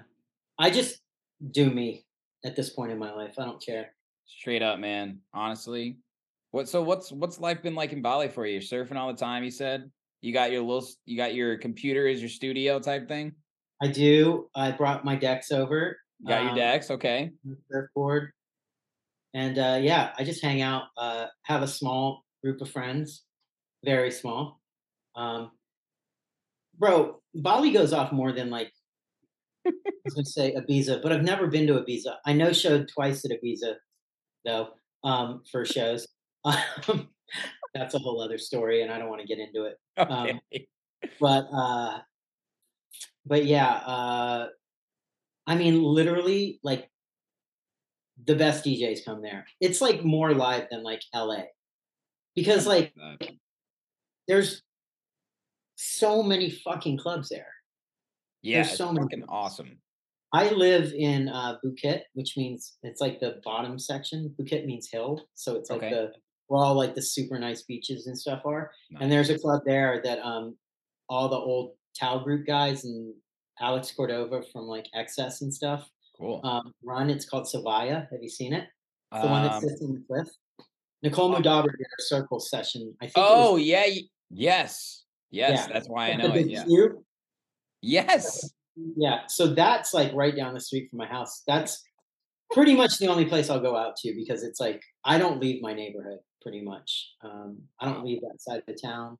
I don't go. There's a part of Bali called Canggu, which is where like all the partying goes on. I mean, everywhere in Bali, all the partying goes on, but like those places specifically are where all the expats like go and they live and they fucking, have their expensive gym memberships. Um, Are there a lot of locals there, or like who exactly is like the I mean, demographic? there's a lot of locals because, the locals have been there for a long time, They define the culture, absolutely. yeah, but a lot of the Western businesses are owned by Westerners, and they're Mm, making all that money and it's going back to their Western, you know, thing. It's interesting because like the average Indo makes like 3 to 4 million uh rupiah a month, which is a, around $200 a month. what? Yeah, and then you have the Westerners that come in with all the money that are very poor in their own country, but they come there and they're wealthy. Um, yeah, but like I was reading this thing the other day, and it's just like the average Indo will make 100 rupiah per day, which it comes out to just below $7. And Gosh, then a day. yeah, and then so if you go to a coffee shop, and it cited this specifically, and a coffee's like 45K. And the person that's serving it to you is making 100K that whole day. Isn't that crazy? My Yes, that is. my mom's my mom's Indo. Okay. That's why yeah, I kind of care about that stuff a little bit more, I think. I was gonna say you definitely like you look like you're from everywhere, honestly, Daniel. But now, I did a DNA test the other day. I'm 100% that bitch. No, but I did. there he is. Hold on, I'm gonna pull it up. Yeah. I've always wanted to go to that part of the world. I haven't been able to, but when I've gone to India, and that was a really amazing experience. DNA test. This guy. Yeah, I'm There you part. go. I'm part. I have some Indian blood in me. Dot, not feather. Yeah, but like I don't know if that is gonna work. There we go. I can see it. I can see it. So that part of the world and that part of the world. There we go. So now I really know who to. Yeah, I'm literally a part of everything. I'm Scottish, Irish, Southern India, Southeast Asian, which is Indo, Right. Filipino, Chinese, Sweden and Denmark, Wales, Dai, DAI. I don't even know what the fuck that is. Bengal and Korean. So Holy shit, dude. from southern China down, um, Yeah. it's like very small percentages, but like the major stuff, Scottish, Irish, Hmm. Southern India, Asia, and Southeast Asia, which is Malaysia and Indonesia, and Northern Philippines are what I am a majority of. But all this is like, I just got this like a year within the last year. It's crazy. What website is that? That's ancestry.com, which I think now is Ancestry.com. called DNA. Ancestry DNA. I'm gonna do that. I've been hearing Love about your that. mouth. Yeah, it's crazy. It's like so inexpensive, but it changes all the time. Yeah, as more people do it, right? Right, right. Like yeah, because the Filipino part of me, I That's think, so is cool. going up. Yeah, it's good to know that stuff. Obviously, Wow. yeah. And I've actually connected with, because this connects you with people that they're like, oh, you're related to this person if they're part of, you know. Well, I don't know if it's strictly ancestry.com. I'm sure like 23andMe and all them. I'm sure they have Yeah, some kind of loose partnership. that's what I've Yeah, heard of. But there's a reason that you've come back to the U.S. recently, and it's because of this film you're doing, the Amen Brother film, and yeah. it's based around you told me the most sampled piece of music ever. Yeah, it's been sampled like millions of times. And the band's never really been paid for it. Yeah, the video that you guys put up today, the preview. I was so glad you put that up today because I don't know why it never clicked for me, but at the end of that Lady Gaga song with Elton John, it's Oh just yeah. straight drum and bass breakdown, and it's Yeah, so yeah. sick. Yeah. And I was like, that's what it is. And then all the other songs. So I want to hear all about it, man, because it really is amazing and it's super interesting. Yeah, I was watching TV last night, and a Sonic the Hedgehog commercial came on. Had that break. Was watching like Discovery Channel or whatever, and one of those crime show commercials came on. Had that break. Oh my God. I mean, it's about a 7-second drum sample solo break from a song in 1969 by a mixed race band called the Winstons, and that went on to be like one of the foundations of hip hop and electronic music. Yeah, and the band's just never been paid for it. They still around, or are they still alive? No, only one member's alive. The Okay. drummer, GC Coleman, passed in 2006. Okay. But like, there's a lot of like, just like, we have a lot of like aha moments in the documentary. I mean, there's tons of like videos on YouTube and stuff that have millions of plays about the Yeah. Amen break, but like nobody really like tells the true story, and a lot of them get it wrong. But they don't talk about the man. And like, it's to a point where like if you Google GC Coleman or you Google Amen break, or sorry, the Winstons, some other like mixed race band, or sorry, no, it's not even a mixed race band. It legit is like two other black guys come up that aren't even in the band. What the fuck? Yeah. So you're on a mission. Yeah, it's like trying to right a wrong pretty much. But like we have a lot of like, you know, the narrative is that he died without ever knowing about his contribution to modern music. Yeah. And the thing is, like, even in the preview that we put up, I put on my Instagram last week, but we have an Instagram for the film called Amen Brother Film, and then amenbrotherfilm.com also has it up. But yeah, like you know, Questlove's in it, Goldie, a bunch of people, and they talk about how he had no idea about this before he died. Like he had no clue. And the thing is, like, we have the phone call where he was actually told by James Brown's manager, like, about his drum break, because they happen to be recording a documentary on James Brown's manager when he called GC Coleman because they were friends. Yeah. And yeah, it's going to be in the film. Part of it's on the in the preview, but we have just a lot of like, you know, we talk about the fact that the band broke up because this certain member of the band went behind their back and tried to get all the money. And the interesting thing about the break is that it was recorded in 1969 and nobody's ever been able to recreate it. Like no, like, you know, now if you want reverb or whatever, you just turn a little dial, you know. Yeah. But they, even with everything, you know, all the technology we have today, nobody can make that break again. That's unbelievable. Yeah. So it's got some legs on it, you know. When we were in LA, we just interviewed King Britt, Philly. Yep. We interviewed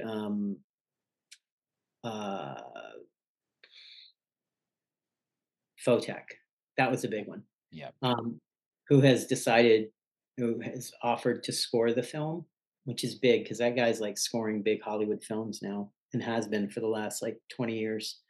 But he's just like, you know, this story needs to be told. And it's cool because when we put it up too, we put up the trailer like a month and a half ago, and like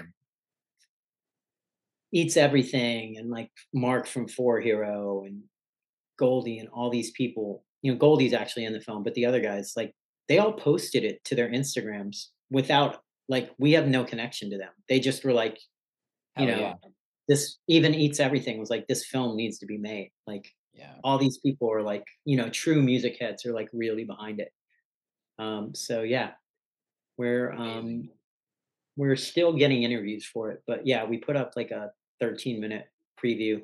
And it's my good friend that I grew up with, not really grew up with, but like around 95, we started DJing together, learning to DJ. What's his name?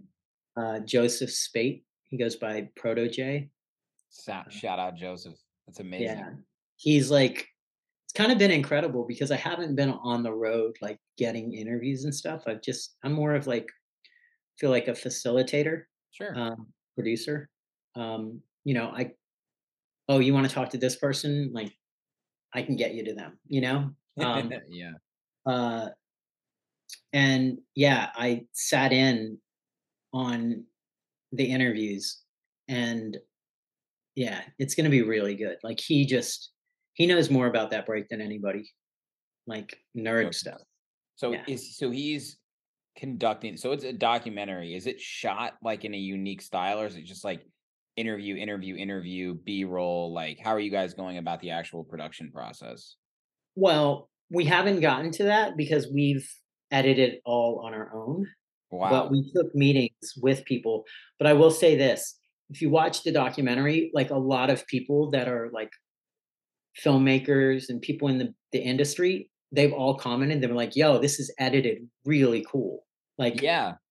So I um, asked because it is cool because you guys yeah, aren't experts, right? Like it's done no, authentically. no, I remember so like 2 years ago, I was flying in to the US for some shows. And like I said, I've known Joseph like almost 30 years now. Hmm. And he was always telling me about this film he was going to make. And I think he started working on it, like hardcore working out on it around 2016 or 2017. And so around 2020, he sent it to me when I was on a layover. And I don't know. Sometimes, when your friends are like, "Hey, I'm doing this, blah, blah, blah," and you're just like, "Yeah, whatever." Yeah. This is not film, you know? Absolutely. Yeah. But I watched this footage. I think he sent me like 30 minutes of footage of this really badly pieced together, like kind of like extended clip thing that he did. Mm. And I was like, all right, I'll watch it. So I was on a layover at JFK, and I watched it, and I literally called him back and I was like, bro, I'm coming there. Like, and I just booked a flight and I went straight there. And I was there for a week, and we just watched a lot of music documentaries, talked about like how we wanted to edit it, talked about the story, talked about, because there's so much more to this story than just like the drum break. There's also like the fact that they were a mixed race band in like 1969. This record was the B-side to a single that went on to win a Grammy and sell 2.5 million copies. Like it wasn't like, and this was a band that was touring like the Chitlin circuit, which nobody really like has really dove into what that actually is, and it's kind of, it's the venues throughout the like segregated United States that like black bands basically had to play in. And this was a mixed race band that got together with a white producer and basically like captured lightning in a bottle. And Crazy. yeah, and so it's, I mean, fuck, like Virgil, who actually, this is the 1 year anniversary of his death. Like Yeah. he named the last Louis Vuitton collection that he made was named after this break. And he talks about the fact that like this band has never been paid for it. He was actually supposed to be in this documentary. We were supposed to interview him for it. But when we went to go interview him, yeah, he kind of, it was at 3 Points, that festival that happens down in Miami. Yeah. Yeah. He came off stage, and I read this thing that Joseph put up today about it on his Instagram, because I was on the phone constantly with Joseph, like, "Yo, are you getting the interview?" Blah blah blah, because Goldie was sorting it out for us. Yeah. And he was like, "Yo," he's like, "it's really weird. Like, he got off stage, and he looked like he just crushed that DJ set, but he looked like he was just in another world. Like he wasn't talking to anybody. Oh. He wasn't like smiling. He was just looking down. He wasn't looking at his phone or anything. And he just like left. And obviously now we know that He's 2 depressed. days later, like he passes away. So or maybe it was a month. I don't know. But, he knew, Yeah, he that's so obviously knew sad. what was going on with him. But yeah, like this break is like everywhere, like fuck, like David Bowie, Oasis, Slayer, NWA, Eric B. Rakim, Salt and Pepper, like fucking Street Fighter, Skrillex. Futurama, Skrillex, the Powder Puff Girls theme song, like it's like everywhere. It's just like gotten to that point where people just feel like it's just public domain. Yeah. But it's not. No, that's the thing too. It's like there's so much about the band here, but I think there's a lot of lessons to be learned for copyright. And one of the things I've heard from a lot of people is get a lawyer or a publisher before you ever get a manager and an agent if you're in the music industry, because people are out there to not to get you necessarily, but like this is the perfect example, man. This is honestly, the more I hear about this, Dana, the more interested and passionate I am. Like I can kind of see why you were like so into it and wanting to help right away, because there's just a lot of depth to it and purpose, and what you guys are doing with it is so dope, man. Yeah, it's actually interesting. Sorry, I got this text, and there was like a Google Hangout or like a chat room, and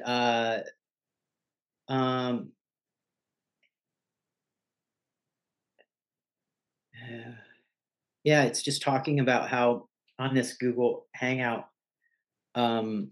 Virgil and Goldie were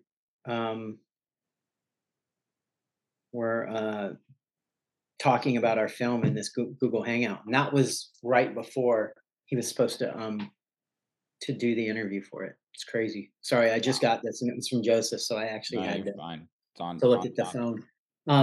But yeah, we're still working on it, trying to get, and we don't want to make it like we're not trying to make it like a drum and bass jungle like story. We're of course. About how it's influenced all music, and still trying to get some interviews.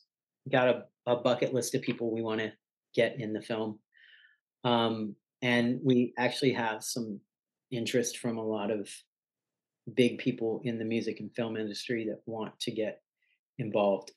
Just being in LA for 2 weeks was like really good for us, because we had a lot of good productive meetings, got a lot of good interviews, and then just kind of learned a lot just talking to people, because we're not filmmakers, but like I said, like the way that the film was put together, I remember that week that I went there to work with Joseph on the film. The whole point of me going there was taking that 30 minutes of like good footage. I mean, and we have hundreds of hours of footage, but we needed to make something that we could send out to people to show them that no, we actually kind of know what we're doing, because they're just like, oh wait, you're DJs, but I remember I left and we hadn't done anything. We just couldn't figure out, but we laid a lot of like the foundation for like where it was going to go. And then one day Joseph just called me. He's like, bro, I've been up for like 2 days straight, like cutting this down, because I was like, yo, we got to get it down to 5 minutes. And he got it to 13. I was like, nobody's gonna watch a 13-minute thing, but yeah, they did it, and we're doing it with GC's family, so cool. We're trying to do the right thing. Yeah, absolutely, man. Well, kudos to you guys, man. I'm excited to see it continue to evolve, and ready for the world to understand the truth behind Amen, brother. Yes. Doing God's work, man. So all things considered, you're going back to Bali soon, but was it good to be back in the US for a little while? Yeah, I mean, it's always good to see my friends and my family. I need to see a few more friends. I'm basically here until I play New Year's Eve in San Diego. Oh, cool. What are you doing? Are you at the what is it called? I can't remember the name of that, but it's at Petco Park. No, I'm not doing. I think that's the next. Is that New Year's Day? Did they announce that? I think. I don't know, dude. San Diego. I was actually. I didn't know that they did, but I was just with Fisher the other day in Atlanta. I was there for a Oh, show. nice. My friends put on that show, Collective Presents. Oh yeah, Yeah. yeah, Chris. Yeah. Yep. Chris Den. Yep. He's the man. Yeah. Chris Denji. Yep. I love that guy. Randomly, just surfed with him in Bali. They were all out there, No way. and yeah, and the promoter that works, or the guy. Sorry, I don't know if he's a promoter, but the guy that works for uh Chris out there, Matul. Do you know Matul? Yeah. Yep. Yep. So randomly, Chris was like, "Yo, I'm in Bali," and Ryan, Sex Panther. Do you know Ryan, Sex Yeah. Panther? He's like, "Ryan's gonna DJ," and I don't DJ in Bali. I haven't DJed yet in Bali. When I get back, I'm going to. But I've just been enjoying my time there. Yeah. Low-key. But he was like, "Yo, like Ryan's gonna DJ. It's our friend's getting married, and it's his after party at this club, or this little club in my neighborhood." So I was like, "All right, I'll come out." And I went out, and Ryan hasn't DJ'd in so long.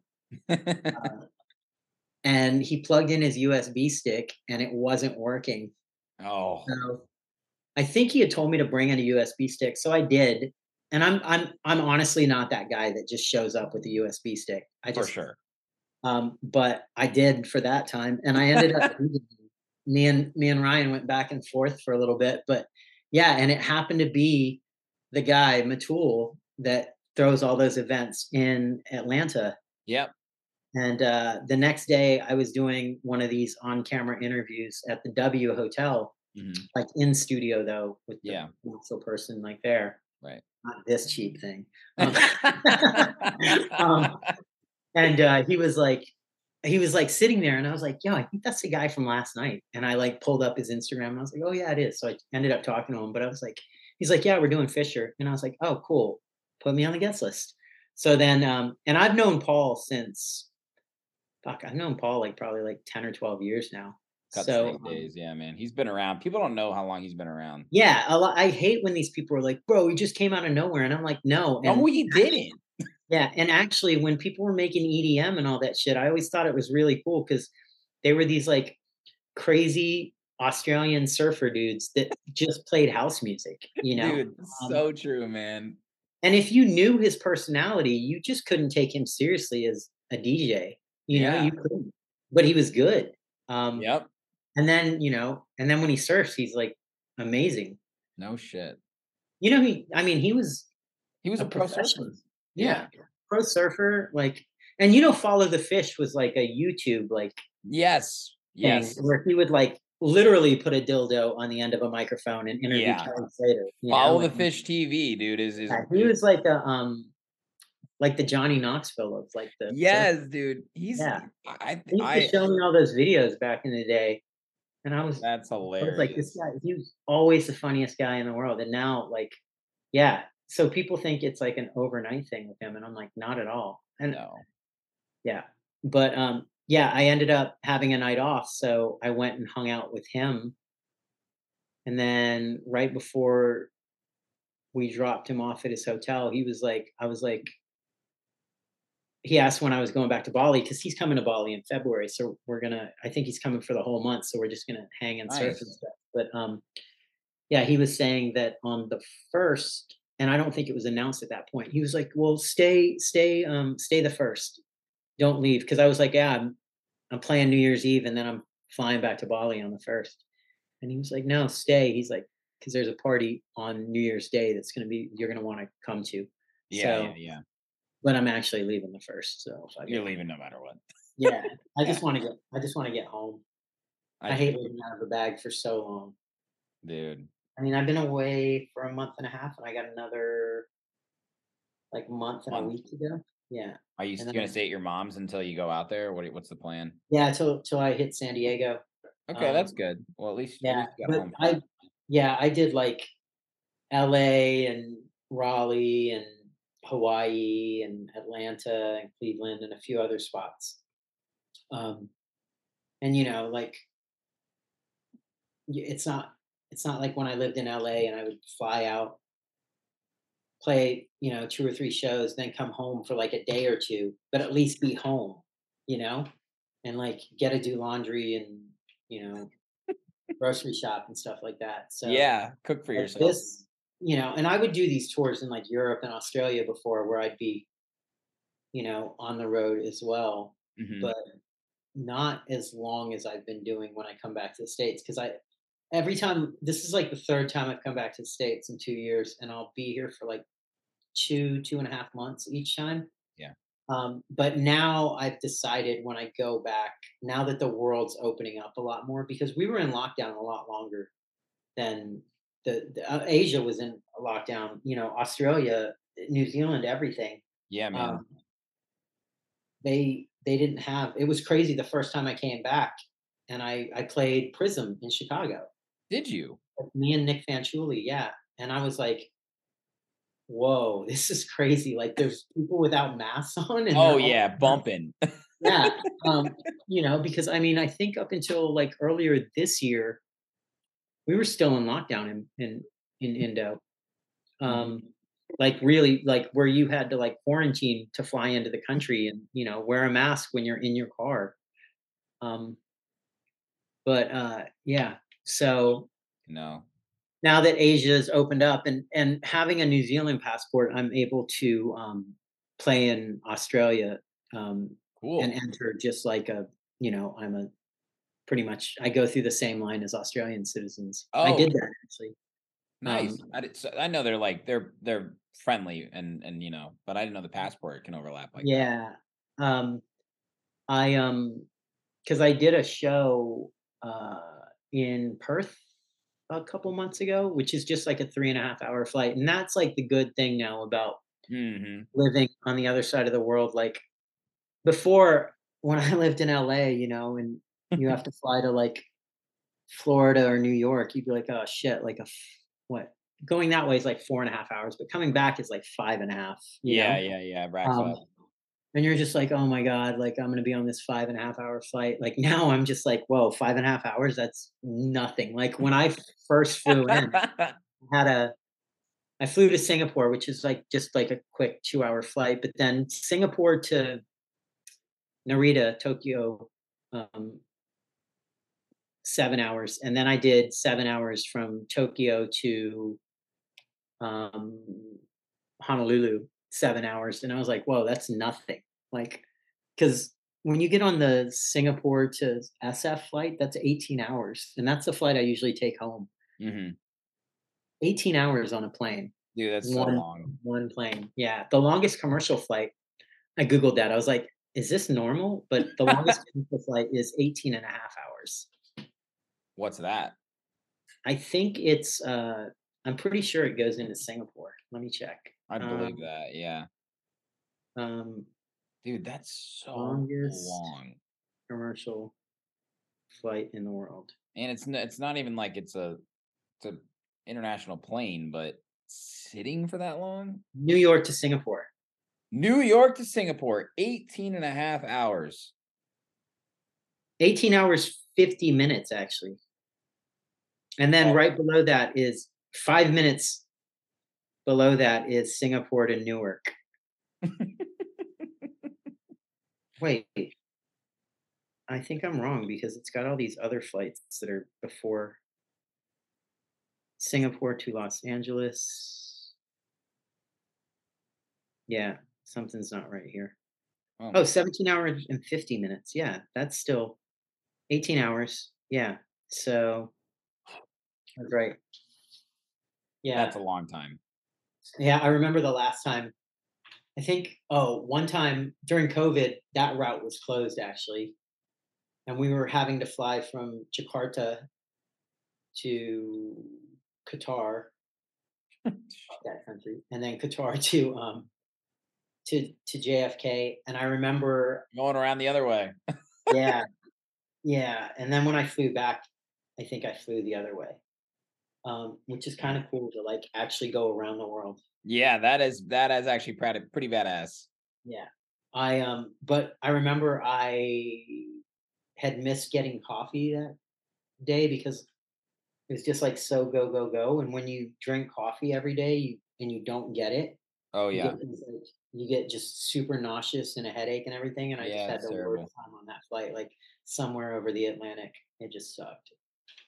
Dude, I Yeah. know. Coffee gets you like that, doesn't it? I've tried to wean off, but I enjoy it. The actual taste of it, and but I don't need it though. I'm one of those people. I can wake up at my flight's at 5 in the morning. I got to wake up at 3, no problem. Like right out of bed. yeah, I Yeah. feel like that too. I think we all people don't know that it's actually a behavioral addiction too. Like it's not like, oh, I need coffee. Yeah, it doesn't do anything for me. I just do it more for the routine and the social aspect of it. Yeah, for sure. I agree. I love having I mean, when I was in Amsterdam for ADE, I would just like sit at a coffee shop and have an espresso and kind of just like enjoy that I aspect of it. I miss that.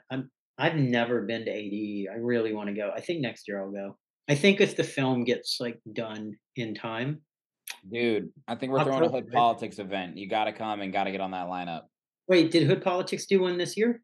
No, we didn't, but I went and I went to the conference and networked and it's crazy what's going on with the label, man. A lot of people know Hood Politics, so I think we're Oh, working. dude, that label. I love that I'm on there. I did a Dude, track with Rewire recently. But we did can't. you?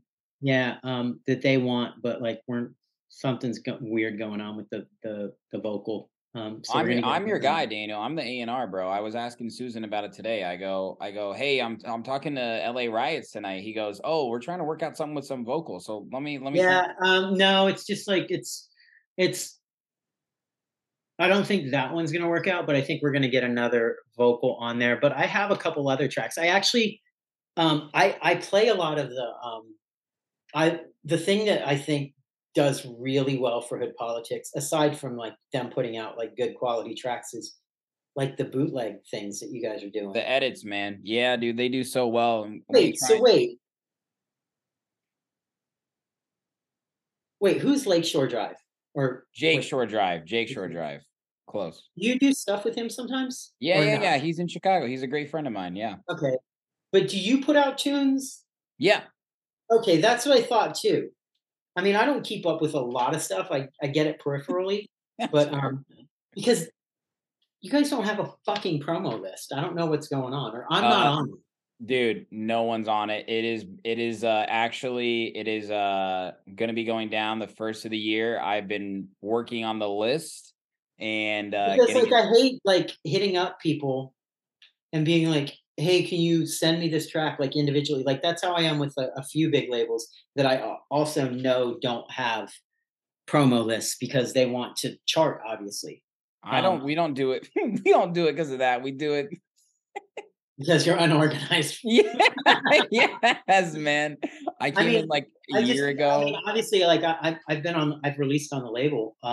Yeah, which it's a great label to release on. Like it's very fan focused. It's a great artist experience. I mean, this Susan's just like the best dude in the world. I mean, exactly. He Um, does what up, by the way. So does Nutty. oh yeah, Nutty as well. But I have a few bootlegs that I play in my sets, and people are all the time like, "What is that track?" Blah blah blah, and I'm like I did an Insomniac live stream, and I played this. I made this edit of Girls with the Janet Jackson. All the girls at the party. Look at Yeah, that yeah. girl." And like everybody was in the comments like, "What is that track?" And I just never did anything with it. But I recently was like, "Oh wait, I should give that to Hood Politics and put it out." Yes. I have a couple more. I think I did. I did a Rhythm as a Dancer on that bootleg series for you guys. Yeah, Diplo- you did. Yeah, Diplo with and a bunch Acid of Roll. bootlegs are coming out all the time. I think it came Acid out. Roll does so well in the sets. Like apparently Max Styler plays that every set, and he always like texts me. He's like, "Bro, this tune is so good." Yeah, It is one of our best tracks, man, without a doubt. I've found that's what I hate about using Splice. Like I found 3 other tracks that use that same vocal. It happens. You had it first, though. Yeah, I feel like people were just like, "Yeah, I don't care," because that's how I am. I'm just like, "I'll make a better track." I love that you brought up the promo list because you know what? I find it actually really humbling now. Not that we've like could have done a better job, but like people really want our music, and that's Yeah. amazing. Yeah, I mean, because unless like stuff's getting sent like right to my Your inbox. Gmail, like that I sent this invite to. Yeah, like a lot like I can't remember the last time I went into Beatport and looked up my artists and like, my labels and artists releases have come up. Like I just don't do that anymore. Like I just like hear stuff in sets like that I'll see on Instagram or something, and I'll be like, Mhm. oh, whoa, that tune sounds good, and I'll just go look for that tune specifically because you're getting inundated with like fucking music and information all the time, Yeah. and I just had to step back from all of that. So now, Mhm. like, I just play what I want. You know what's really good, but by the way, speaking of what I want, that Yeah. MASF, I don't know who they are, but they did Maz that. F Tippin. Oh my god. I heard that like in Hawaii. This friend of mine played it for me. And I was like, what is this? And Yeah, dude.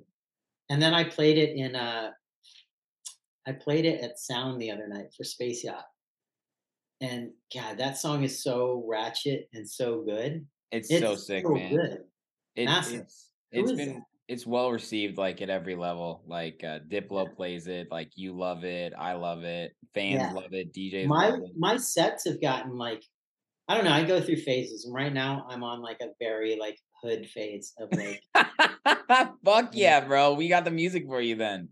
um I'm gonna send you some unreleased. I'm gonna send you some okay, unreleased for you. good. I need it for my sets because Can't have yeah, anybody doing the it's interesting Shazam. because I go in spurts of playing. Like, like I'll go home for like 6 months and surf every day and not play music, but like get all these tunes. And then it's like, oh, like I'll have 2 months of gigs and I'll have like 1,000 new tracks over that 6 month period. Yeah. And I don't play sets, and like when I get places, I'm just like, oh, can I play for like 3 or 4 hours? And they're like, yeah, sometimes. Yep. But it was interesting because at Space Yacht, I had an hour set, Not enough. and I was just like, fuck, what do I play? Yeah. But and I didn't know because I don't keep up with like the new DJs or anything. I didn't know anything about the people playing around me. I just go in Did and your do my thing. thing. Yeah. That And then set I'm looks just like, sick. all right, cool. I'm gonna go back to my hotel room and go to sleep now. I always request the 3 hour set. Like there's this big club here called Soundbar. You might have played there before actually. Oh yeah, I know Soundbar. Yeah, and the Wait, opening slot is 10 to 1. And I'm always like wait, and then is there Spy Bar as well? right across the street. It's very confusing for people. Which one does a guy named Johnny? Wait, John is Spy Bar. Spy Bar. Okay. Yeah, the underground place, the house place. Yeah, I played there with Serge Devon a few years ago. Nice. Oh, Yeah, Serge man. Devon is killing it now. 25 year anniversary. We're throwing a Hood Politics event there actually December 9th. So it's still there, baby. My birthday is December 8th. Yeah, that would have been nice to come out and hang with the guys and play, but no, Special guest. Who's playing that one? Me, Jake Shore Drive, this guy Binge Watch, you might know him. Yeah.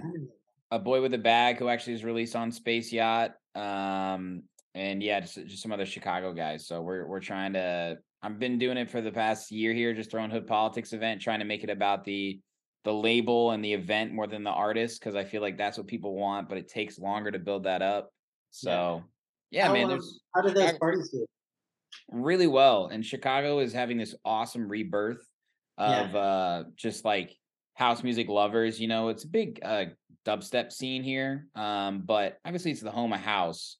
But in terms of the community, I didn't feel like it was that great before the pandemic. And now when we have come back, there's all these like really dope collectives. We all work together. Like we're all in this Discord together. It's like 300 house heads. And we all have like our own collectives. We throw really cool parties. We play in each other's events. We promote each other's events.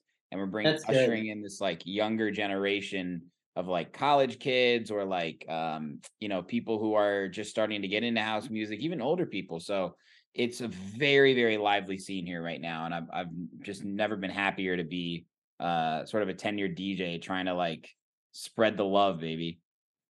Nice. Yeah. It's good. That's good to hear. I had a lot of fun when I played it. I was supposed to, it was something weird happened. I was supposed to play like this warehouse party, and they lost the venue. Oh then- my fucking God, dude. I heard about this. Yeah. And then you ended up playing at Prism. And then they were like, "Do you want to play like direct support for Nick Fanciulli?" And I was like, "Yeah." And what's crazy is I like my interaction with Nick was so brief, just like the changeover, you know. And Yeah. then about a month and a half ago, he was playing at Savaya, and I walked into the DJ booth, and he like turns and he looks at me. He's like, I think he was like a little surprised to see me there, you know. And then it was kind of cool because like it's actually funny. Like I kind of keep low key there. I go to Savaya, and the DJ booth is really good, and it's always usually packed. Yeah. But I don't like. I'm not the kind of guy that's like, oh, you know, I'm a DJ, blah blah blah. Yeah. I literally like if you don't like if you don't know me, like I'm not gonna like You don't want to explain yourself. I feel you. right. No, I don't mean it in if you don't know me type way. I meant like if I don't know you, It's not even worth I it. just kind of like I just sit on the couch and like listen. I'm there more to like check out the DJ and like see what like works and stuff like that. Yeah. It's kind of like absolutely. research, I guess. But There you go. but yeah, like he would play these like edits, and like he would like move people away, like out of his way so he could see me, and he'd be like, and he'd call me over, and he'd like explain to me like what kind of edit it was, and be like, I'll send it to you. And then at the end of the night, like as he was like about to finish, he's like, I'm so jealous that you live here. And I was like, it's a good place to be. Wow. And he literally was catching a flight at 1 a.m. because we have this 1 a.m. flight that goes to Qatar. And the parties there at Savaya get over really early. Like they're done by like 11. Oh, so it's like a day party. It's like an evening party because you just get, I mean, you're on a cliff above the ocean as the sun's setting, you know? Yeah, true. And then the headliner goes on at 8. You know? Oh, So okay. he played a 3-hour set. And then was flying directly to Ibiza to play. Yeah. From there on the 1 o'clock. Dude, that sounds exhausting. Yeah. But like I said, like, I mean, Bali, we have insane lineups. Like it's a small island, but like when I go to like Canggu, which is the place where most of the expats live, like during the day to run errands, I just see all these billboards for like all these different acts that play there. Wow. And I'm like, whoa, like this is like 20 minutes away from where I live, and I have no idea that this is going on. Like James Hype, John Summit. Like, oh, actually, they just did Ultra, and I went and hung out with John during his set. Nice. But it was like Alesso, Rehab, Afrojack. No, Rehab wasn't there. Or was he? No, I don't think so. I think he was there for something else. Or maybe he was there another night because Ultra was 2 nights there. And these guys, Black Tiger Sex Machine. Yeah. I think they wear helmets. Yeah, they're intense. Yeah, no. I mean, they play dubstep, so it's pretty intense. But yeah, just great parties there all the time. Fuck, man, I want to come out. I know. I feel like it's gonna overtake Ibiza soon as like the party destination. It's already the number. You know, it's the number 1 tourist destination in the world. What? Number 1. You know what number 2 is? Is it in the U.S.? Fuck no. I know. I'm Nobody trying wants to get shot. Nobody wants to get shot. Paris? No, New Zealand. Wow. Yeah. And I live in Bali, and I have a New Zealand passport. Wow. Talk about the long game, Daniel. I'm doing it right. Yeah. You're just coming into your prime of life, baby. I am gonna grow the beard in long, the hair long. Oh, Just fuck, start man. wearing sweatpants every day and just give up on life. Look at Surfing. you. You've come so far. I have. Dude, this has been such a great time, Half my man. head's been cut off this whole thing It's because I keep moving back and forth. you've been good. Now I'm gonna go random. I'm gonna go now hang out with Nick and Hulk Hogan. Tell 'em what up for me. At karaoke.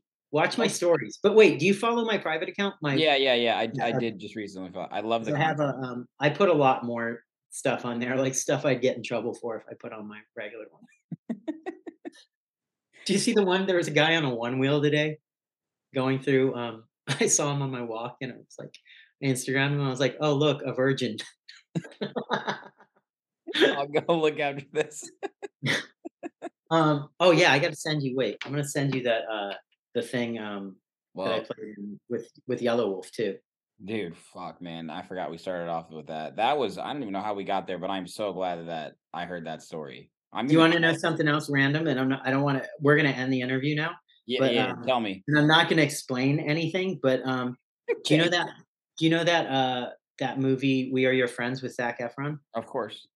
Do you know who the inspiration for that movie was? This guy. Interview's over. I'm not What gonna the explain. Yeah. How funny is that? There's a long story behind all of that. But yeah, I was actually on set like the last day for that thing. But yeah, like the guy that wrote it. It's not my story, but I was the No, inspiration for it. I just got your story, and that's not your story. But holy shit. Yeah. Okay, look, I just sent you that look at this.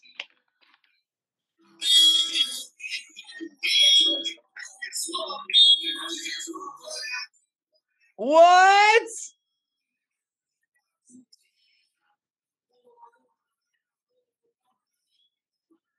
Dude, holy shit. What is everybody wearing?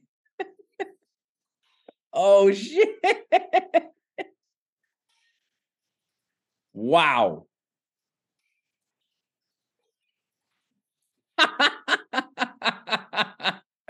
What?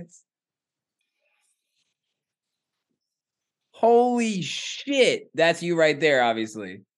Nah. Let's put it away. Some guy comes flying. Watch. Let me report. Oh!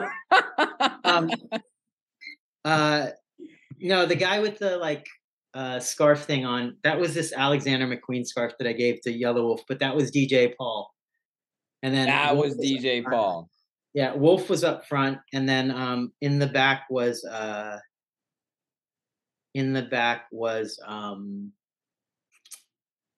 think just like the tour manager. But this is the one part. Thank you so much. These guys, Confucius Mafia, DJ Paul, Slow Mafia, Daniel fucking Riot. Oh, sick. This is your native son. He is from New Zealand. Make some noise for Daniel Riot. Dude. Yeah, that was pretty cool. Thank you so much. Yeah, that was a good time. I just needed to get out of the house though because I was like just going through so much. I normally wouldn't have done it, just because like also like I'm not the kind of guy that likes like all these like stage shows and lights on you and like when I started DJing, the DJ wasn't like you didn't know what the DJ looked like. Yeah, you couldn't see them. Yeah, because we just played music and people actually danced. They didn't like stare at you, which is, what EDM like made it. And I don't even know what dubstep people do. I don't either. I mean, it's Teach their own. yeah. I mean, there's a certain dubstep that I like that has like, like the stuff like what 12th plays.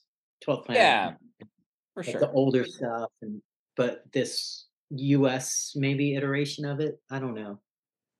I'm just not into that. It's just like this generation's Limp Bizkit performed. Dude. Yeah. See that Woodstock 99 documentary? Oh, so good. That was rad as fuck. There was another Woodstock though before that they tried to do too though. Like Yeah, I remember 95 or something. Oh yeah, because I watched a good documentary the other day on Shannon Hoon, the singer of Blind Melon. Yeah. And I think Love it's Blind Melon. All That I Can Say, I think is what it's called. All that I can say is that my life. Yeah. So the documentary's called All That I Can Say, and yeah, he was at Woodstock. There was a thing, and I was like, wait, that's not the same one. So yeah, I guess it was 95, 96. Yeah, that shit was fucking bonkers. Yeah, man. Man. It's just like these, yeah, the whole price gouging, like just trying to turn a quick buck, really backfired on them. Yeah. Hope people learned a lesson from that. I think they did. I mean, Yeah, I mean, it's been what, like, I don't think we've. Oh wait, wasn't there something that was like really bad? Well, not Firefest, but like, it wasn't there like not a yeah. Tomorrowland or something like that, or No, something in Atlanta or nope. Georgia? It was Travis Scott Astroworld. No, not that one. There was a Maybe. festival where something like really not people dying or anything, just like really. Oh, just, Tomorrow World in Atlanta when it got like rained the fuck out. yeah, and, like, that's what it was. yeah. That was they didn't come back. Yeah, but do they not do? They don't do a Tomorrow World at all in America. No, Okay, that was nothing. it. Nothing in America after that. I mean, you can't really touch like EDC, like Insomniac. Insomniac, dude, they own the country. I mean, there's Ultra, but Ultra in America just stays in its little thing, Yeah, Miami. Yeah. That's it. And there's Disco Donnie runs pretty big festivals like Freaky Deaky and stuff. But Oh yeah, but he used to be partners with. He used to be partners with Insomniac, right? Yeah. Because I know Donnie from back when he used to do. Was it Freebase Society and all that stuff? He's been around a long time. Yeah, he used to throw raves when he lived in New Orleans, and like the FBI like indicted him on stuff. What? Yeah, there's a whole crazy story. Like they tried to come after him on like this like conspiracy thing of kind of like running a crack house, like like doing events that were literally just there for people to come and do drugs, and it took him out of circulation for a while, but he ended up winning. Holy shit. Yeah, like that's like some 90s shit. You should look Yeah. into that. Disco Donnie's been like, yeah, he's got a long history. He would be a good person to have on the podcast, that's for sure. He would. He lives in Puerto Rico now, doesn't he? I think so. I know. I played EDC Puerto Rico one year, and he was there, and he was telling me, yeah, I think his wife or somebody's from there.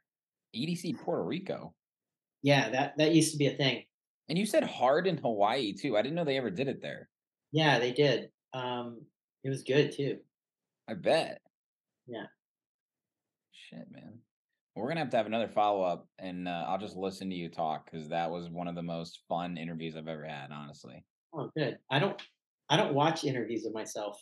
I don't watch interviews really of other people. So I don't. You know what? I don't really. I do to get better, and I do with other podcasts that are like somewhat the same format. But other than that, I'm like you, man. I like to just disconnect when I can, and just try and be in touch with the real world, and surround myself with the people that support me, and so on and so forth. Right? For sure. Awesome. Well, thank you so much, man. Yeah, I'm gonna send you some of those bootlegs too. Send me everything, man. I'm your contact. Whatever you need, bro. I got you. All right, cool. You're the man. Thank you. Have fun in Florida with your mom and your brother, and I'll be in touch. But safe travels back to Bali, man. Okay, thank you.